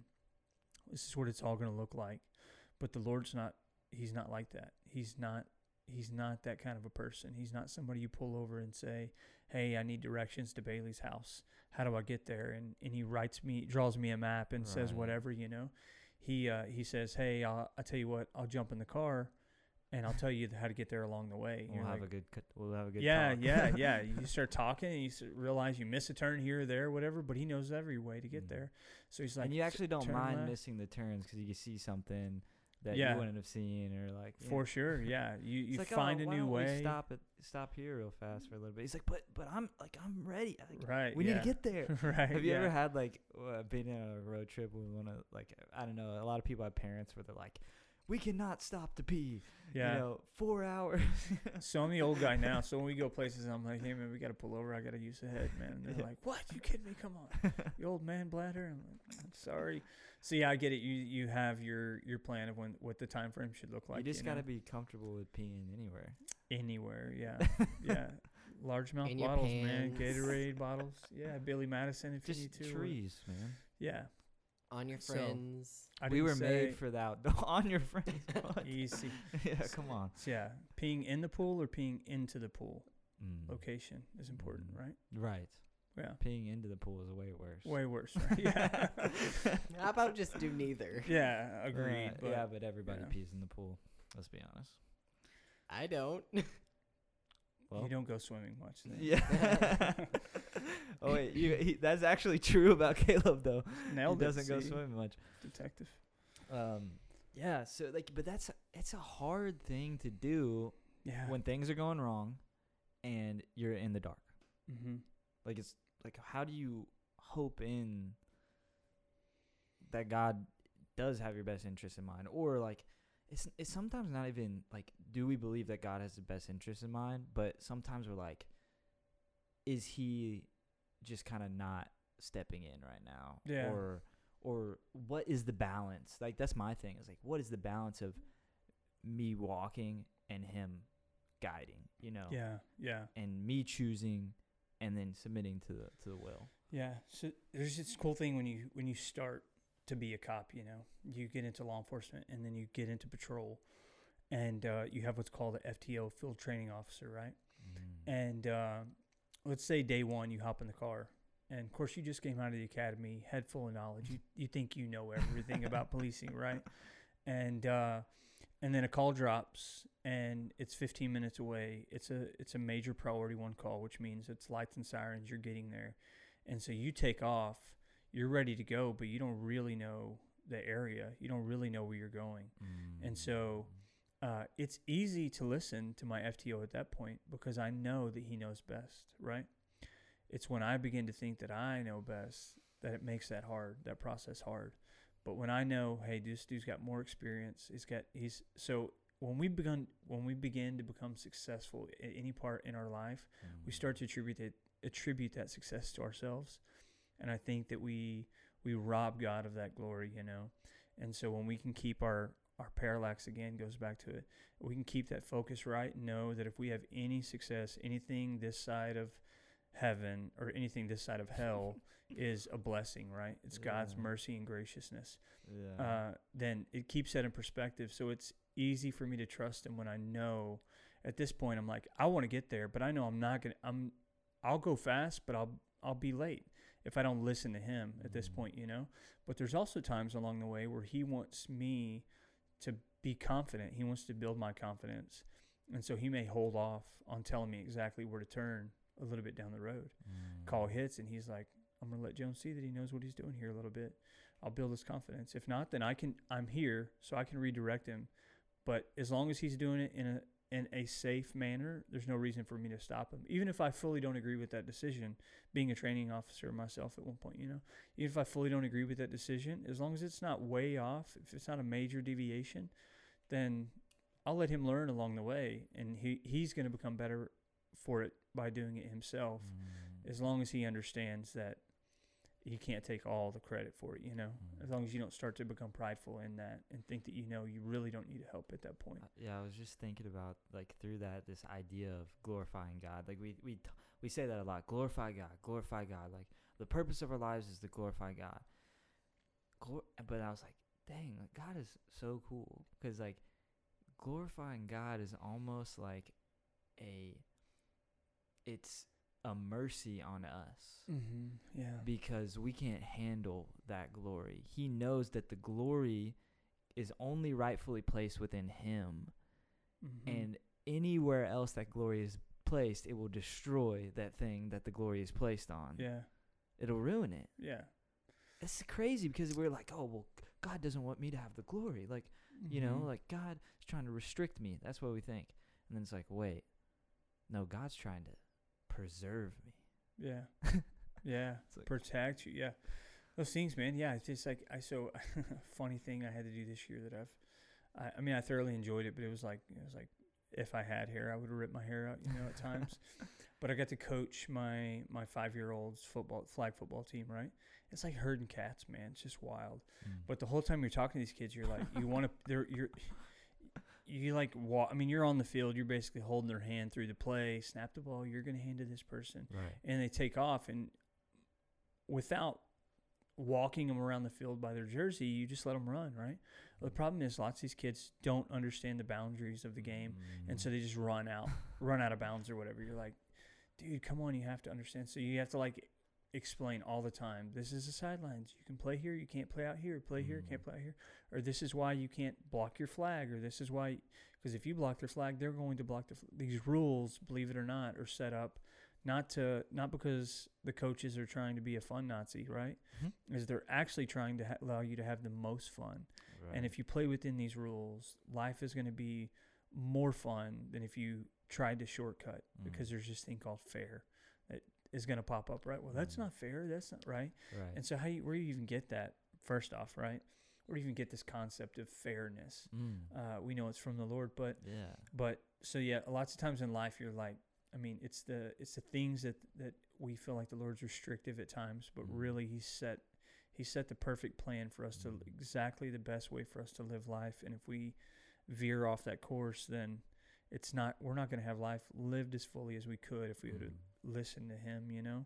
So it's a tough balance. It's easy for kids. Yeah, going in or staying inside of the boundaries is kind of like one of those bigger rules. It's like we know that's a rule. Like, that's a big, obvious rule. Right. But it's like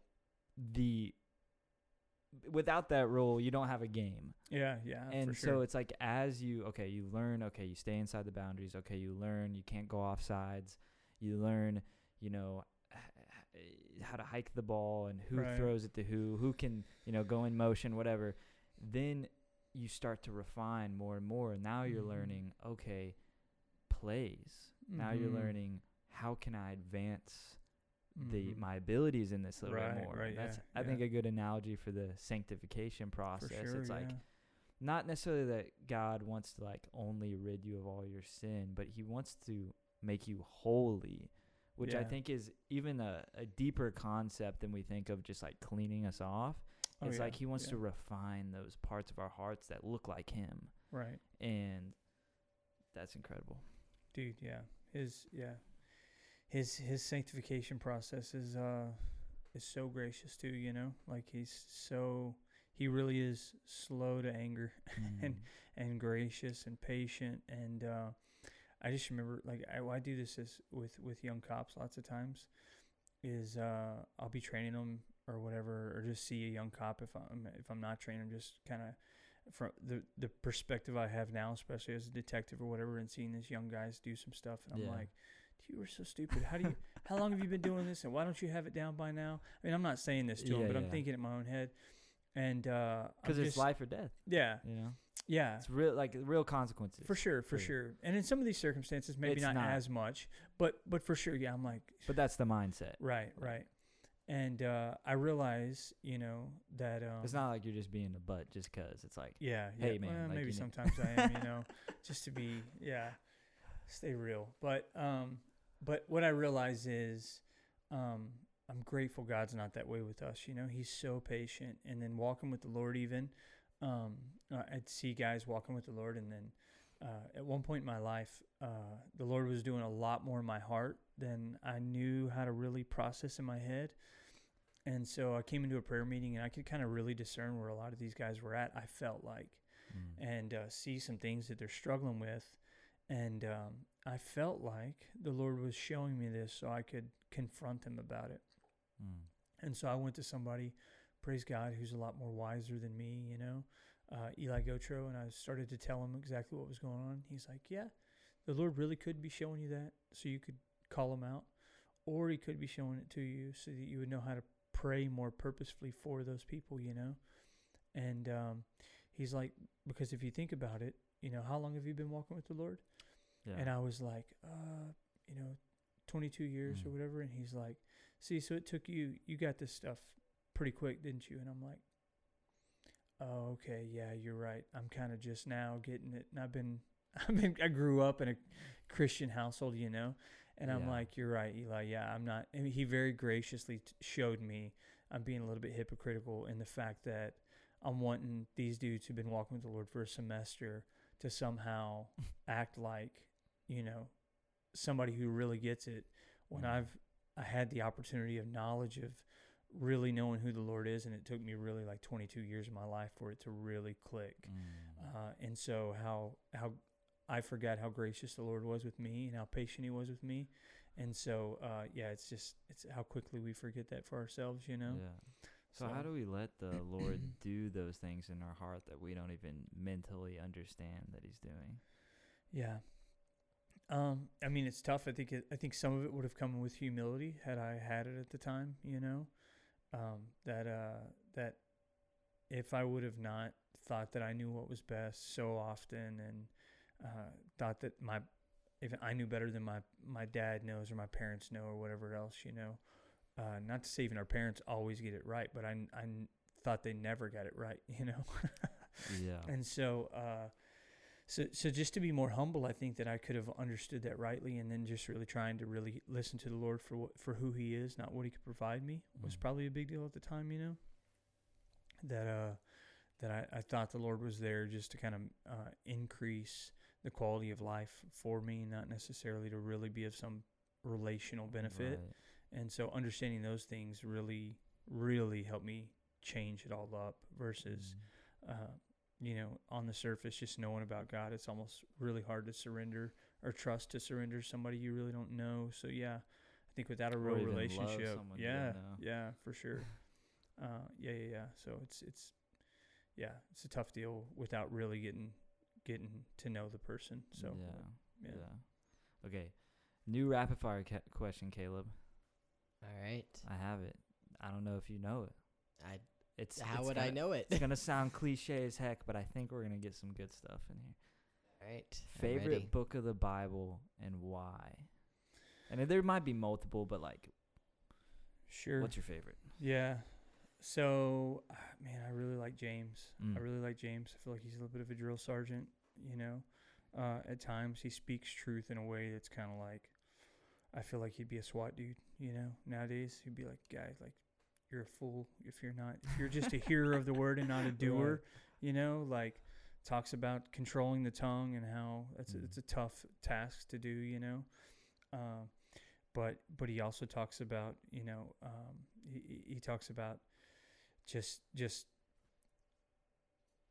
when I try to think of like Elijah was a man just like us, but this fervent prayer that he put in, and so he brings things to be tangible for everybody too, you know. So like he says this stuff is really tough, but you know, and even what is your life but a vapor? All this stuff is like James just a beast, you know. So I really appreciate the book. I like it a lot. There's obviously a ton of good books. I love how Ephesians talks about the role of love and marriage and stuff like that. But if I had to pick one, like New Testament, it would probably be James for sure. Yeah.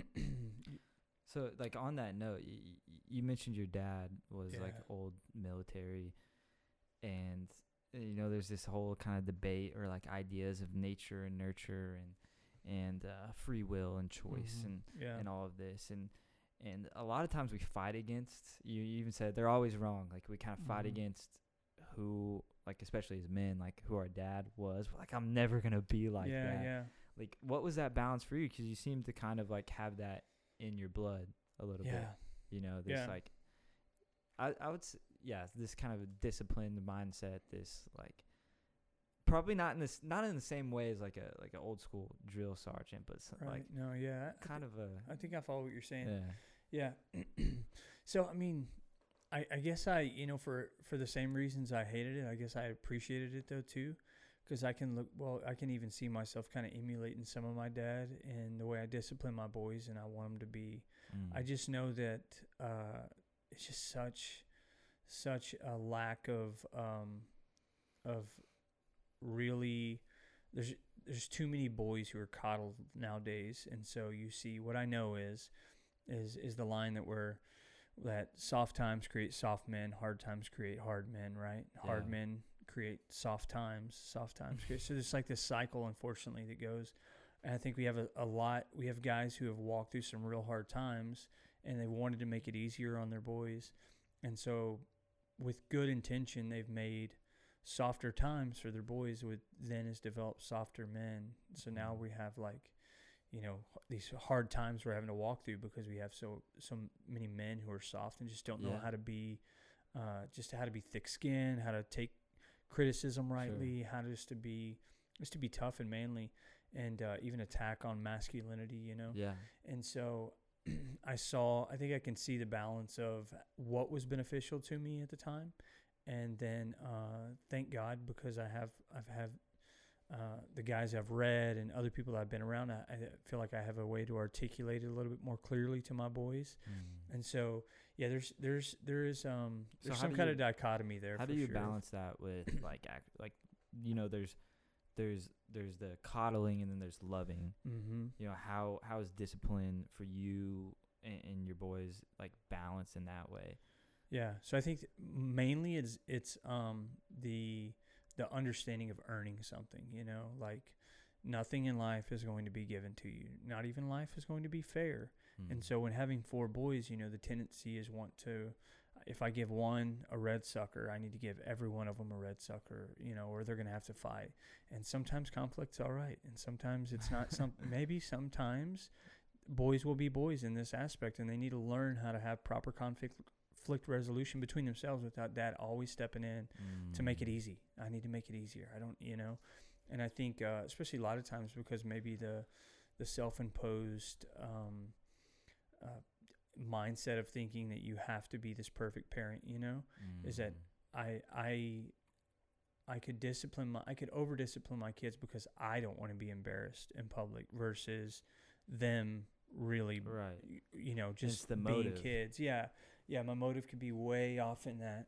And so I discipline them when it's best for them, for sure. They still don't act a fool in public, but at least I hope not.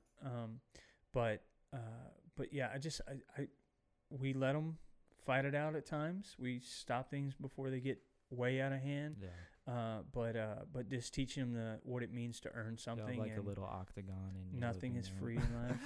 Something like that. Yeah, we just throw some pillows down in the square, and my they one figure boy's it got out. the McGregor left hand.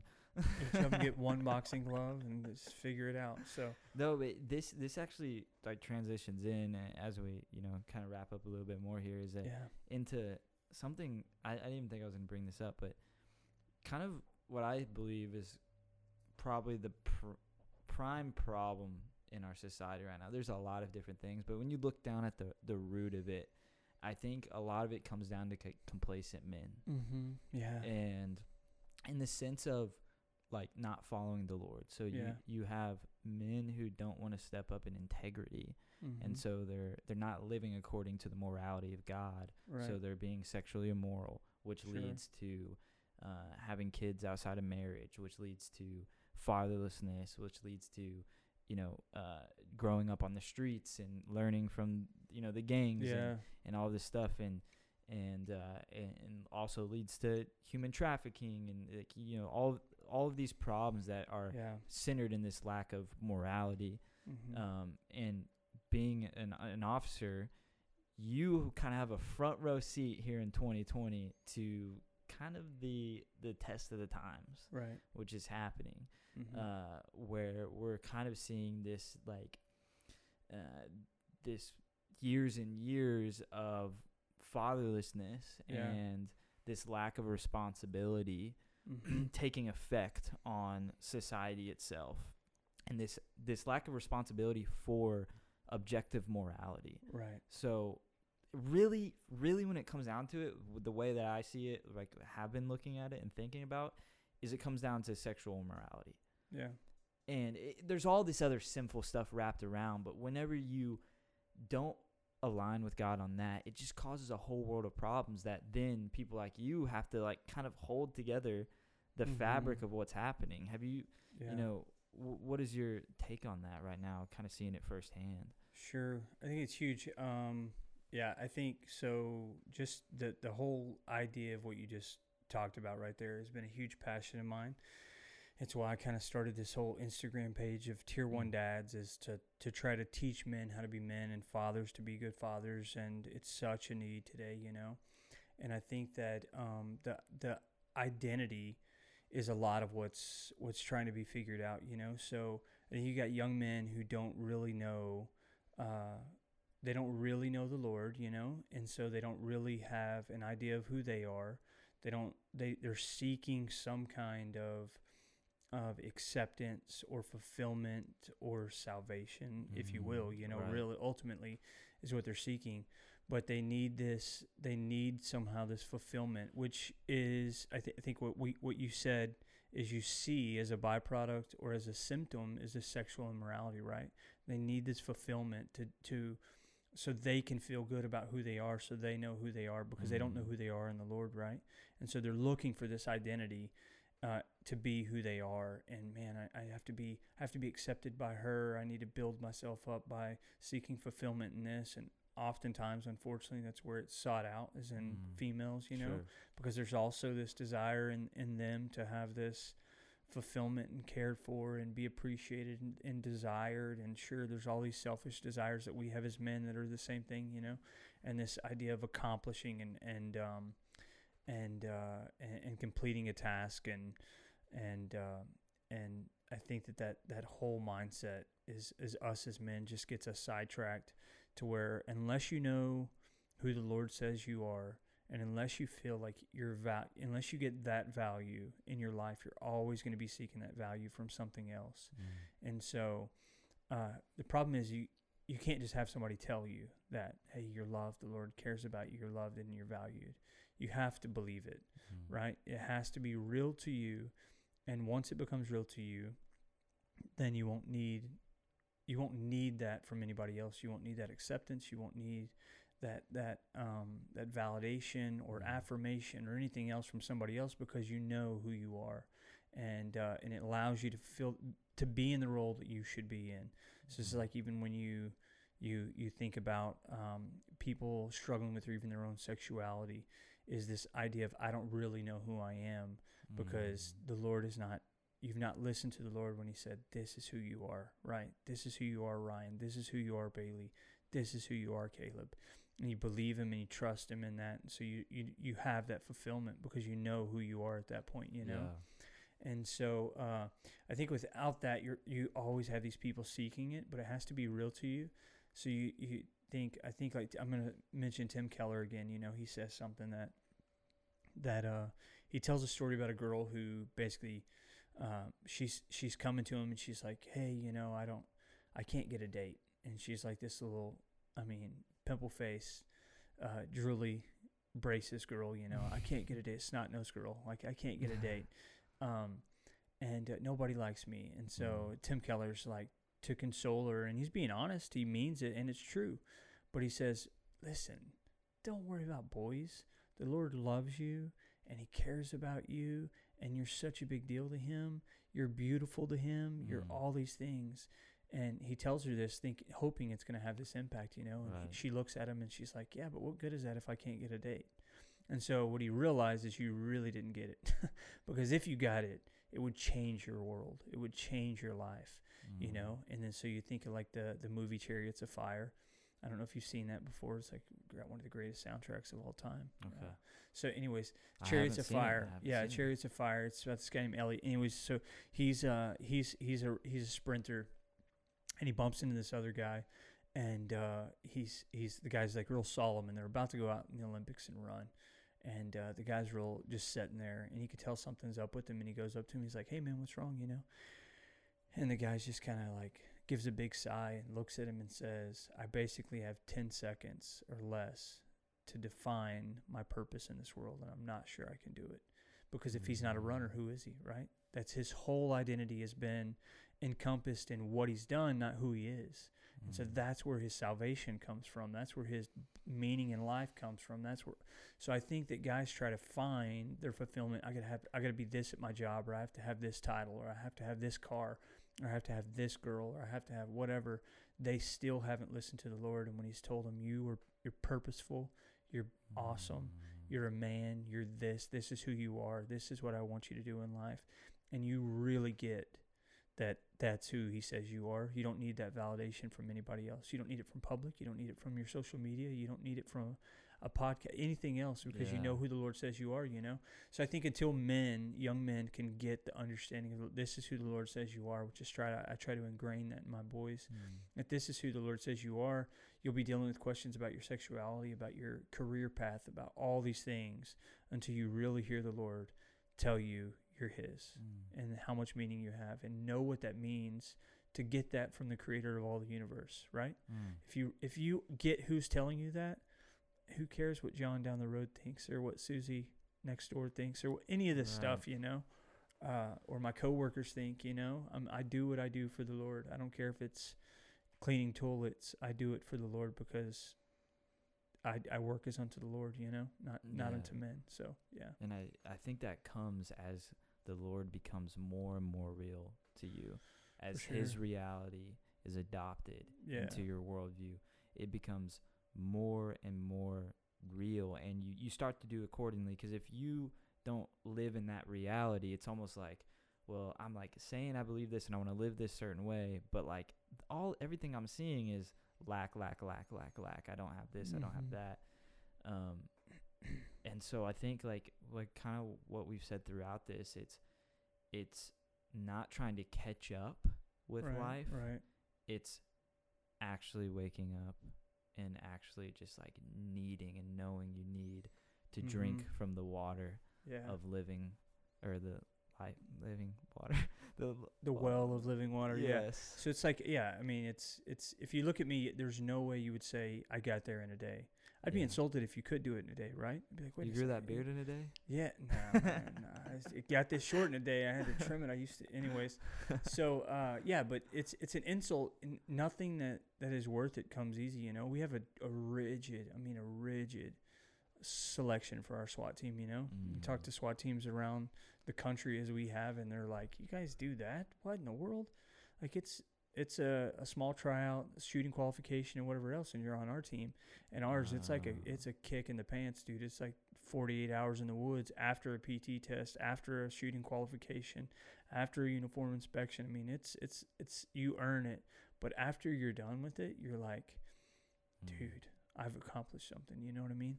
And so, but it didn't come in a day. You have guys who thought they could game it, and they showed up for SWAT selection thinking, I can just do this, or I want it a little bit, and they fall off because it's too hard unless you're really committed, you know.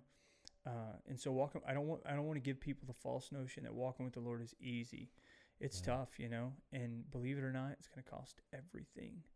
But all I think about, dude, is the guy who is called a fool for selling all he had to buy this treasure in a field, you know? Like when you, like, call me foolish, homie, but wait till I buy this field that's got treasure in it, you know? Yeah. So it's hard for people to see, and it was buried treasure, you know? So you think, like, and the world may not see the value in it, but if once you catch on to it, it's going to cost you everything, but you'll sell it with joy. I gave up my plans about going into special forces and all this other stuff when I really saw who the Lord was, you know? And I'm like, I don't care what I end up doing in life. I'm going to follow you because you're worth it.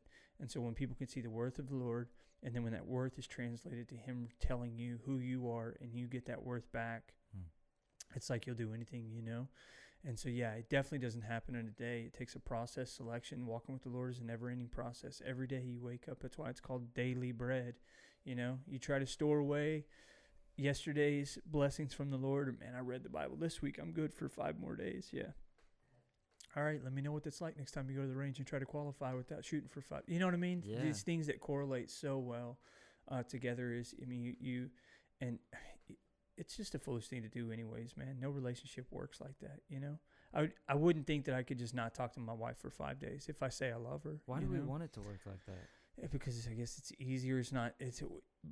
Because we can't see the now. I mean, listen, dude, we're a generation who, if the internet takes more than 2 minutes, we're like, this busted internet, or we need 5G, and why can't I just think about it and it happen, or, you know, I can't. That's why TikTok's, I mean, it just goes so quick. Everything's anyways. So, yeah, we're I would say J.G. Wentworth, but you probably don't even know who that is. But there's this old commercial way back in the day. It was like, it's my money and I want it now. I don't want to wait. This lawyer, anyways. Yeah. So like it's a J.G. Wentworth like culture. I want it now. I'm a 90s baby. There you go. Okay. All right. 90s baby. I was selling you short. The tail end. Yeah. It's 97. It's a quick. I need it now. Fast food. Give it. We're not willing to put in the investment because it's hard for us to understand how it's going to pay off. Yeah. Or we need to shine now, you know, and if we don't have it now, what's it worth? Yeah, okay, I get you tell me it's worth it, but what if I can't get a date right now? It's not, you know. So that's the hardest thing, right? It's accepting the fact that like later might be better. Delayed gratification. I mean, that's a big thing to teach my boys too, which is the investing for the payoff, you know, like nothing in life is going to come without you earning it. And this idea of delayed gratification, that you walk with the Lord and you may not get the reward now, but later it'll be worth it, you know. And the investment of even like the whole SWAT thing, you know, you put in all this time, you train, you may never get the big mish, you know, may never get the big one that you want to go on. But if it comes, you know. So I'm going to read a quote real quick, dude. You had some notes. No, these notes are this is my SWAT lesson notes, man. I just have them up. Yes. But I want to read this one quote that's like, it's pretty legit. And it's by Sir Winston Churchill.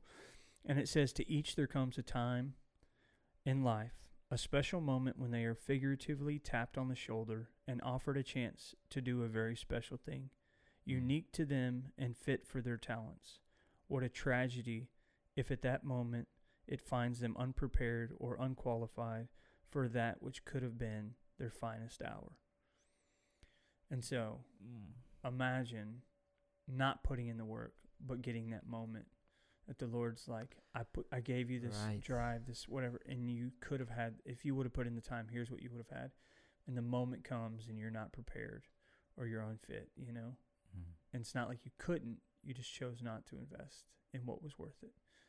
It's like, man. That's the worst. As men, yeah, dude. As men. We couldn't rise to the occasion. Mm-hmm. We couldn't protect. We couldn't. Mm-hmm. Yeah. I love the idea of protection, like protecting, like preach. Why do we love that so much? It's like ingrained into us. Not all men, sure, but like for me specifically, I love the idea of like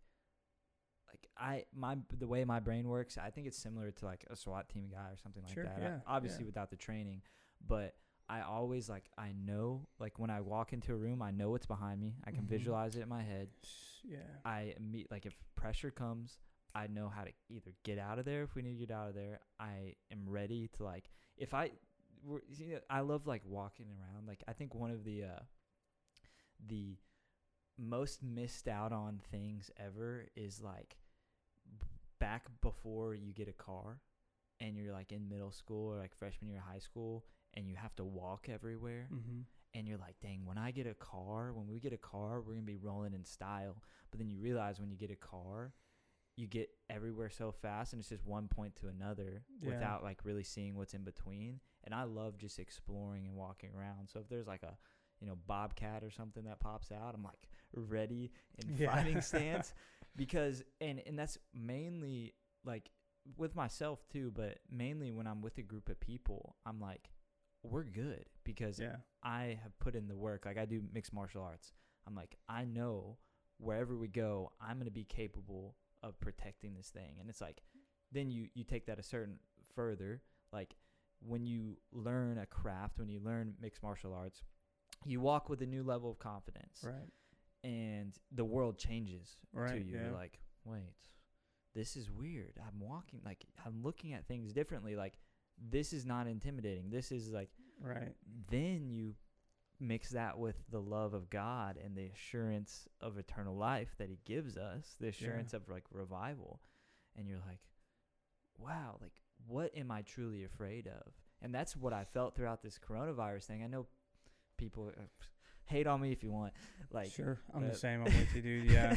Like, I have not been afraid a single time. And you're not dude, that is the tactic right there. Yeah. It's because, like you said, you care more about your partner or your team protecting their lives than really your own, right? Sure. So it's in us to protect the people around us. Right. And then when you say, hey, it's not actually about you, but if you don't be responsible, then you're going to kill all your grandparents. Right. Like, and that's when it comes down on you. I don't mean to get into all this political stuff. Dude, but safety's such a luxury anyways, you know what I'm saying? So, I think, I'm with you. I mean, we're it's just a weaker mindset in a way, you know. Not everybody has the privilege of just being able to shut stuff down and whatnot, you know what I'm saying? Well, it's like when we're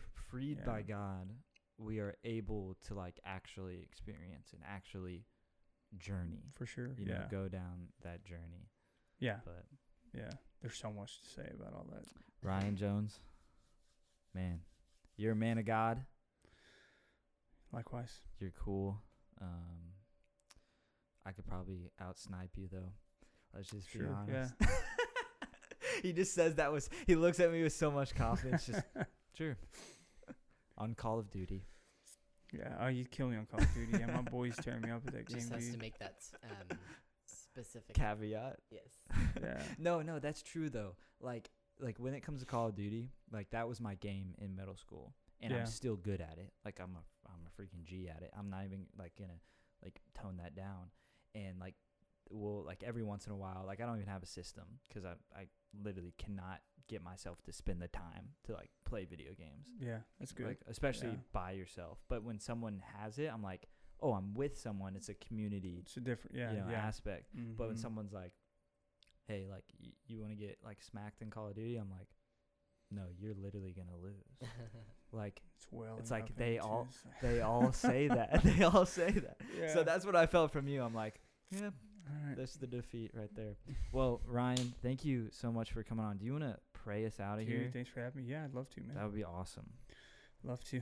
Lord, I just thank you for the opportunity to be here and just to dig into you and to not be ashamed to talk about you as men, and just to speak just transparently about who you are and who we desire you to be in our own lives, Lord God. And I pray that as we're just here, just chopping it up and just talking to one another, that some semblance of truth and some benefit to others is able to be, Lord, just teased out of this, that somebody else's life can be affected in a way that you've affected mine, for sure, Lord God, in the way that I can see that you've affected Bailey's, Lord. And I just pray that that given all the stuff that we covered, Lord, that there's truths that can reach out to several different individuals. And I just pray a special prayer for men, Lord God, that you help us to be men that are honoring to you, that we're not men of fear, because you do not give us a spirit of fear, Lord God, but a truth and a sound mind. And so I pray that we seek you rightly, that we seek you honorably, in a way that's honoring, and we can be the men that you want us to be, so that we can be the protectors that you call us to be in the world, and the women even around us can be exactly who you've called them to be, Lord God, that when we fulfill our role rightly, all the other roles fall into place, Lord. And so let us not neglect the call that you have for our lives. Give us, Lord, integrity. Help us to be men that walk after you. Help us to walk in humility, and give us a motivation to throw ourselves fully into what you ask us to do, Lord God. In Jesus' name. Jesus' name. Amen. Amen. Amen. That was Amen. good. Well, Ryan, thank you again for coming on the show. Dude. Everybody that's watching, thank you so much for watching. What's that Instagram profile that you made? Yeah, it's Tier 1 Dads, so it's at Tier 1 Dads with an S. Tier so, 1 Dads. Yeah. Go I and think it's give like that a Tier follow.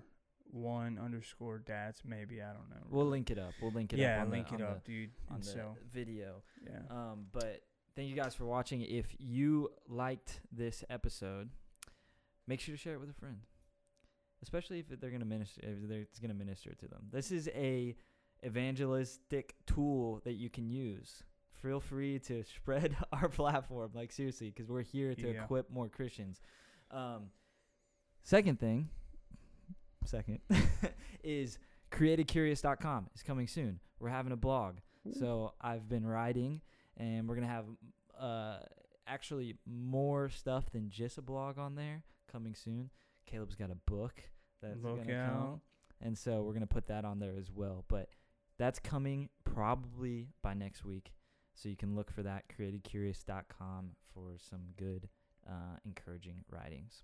So thank you guys for watching. Thank you, Ryan, Absolutely. for coming on. It's a Thank privilege. you, Caleb, on the computer. Always. The wizard. We love you guys. And again, share this with a friend. Yeah. Later. Out.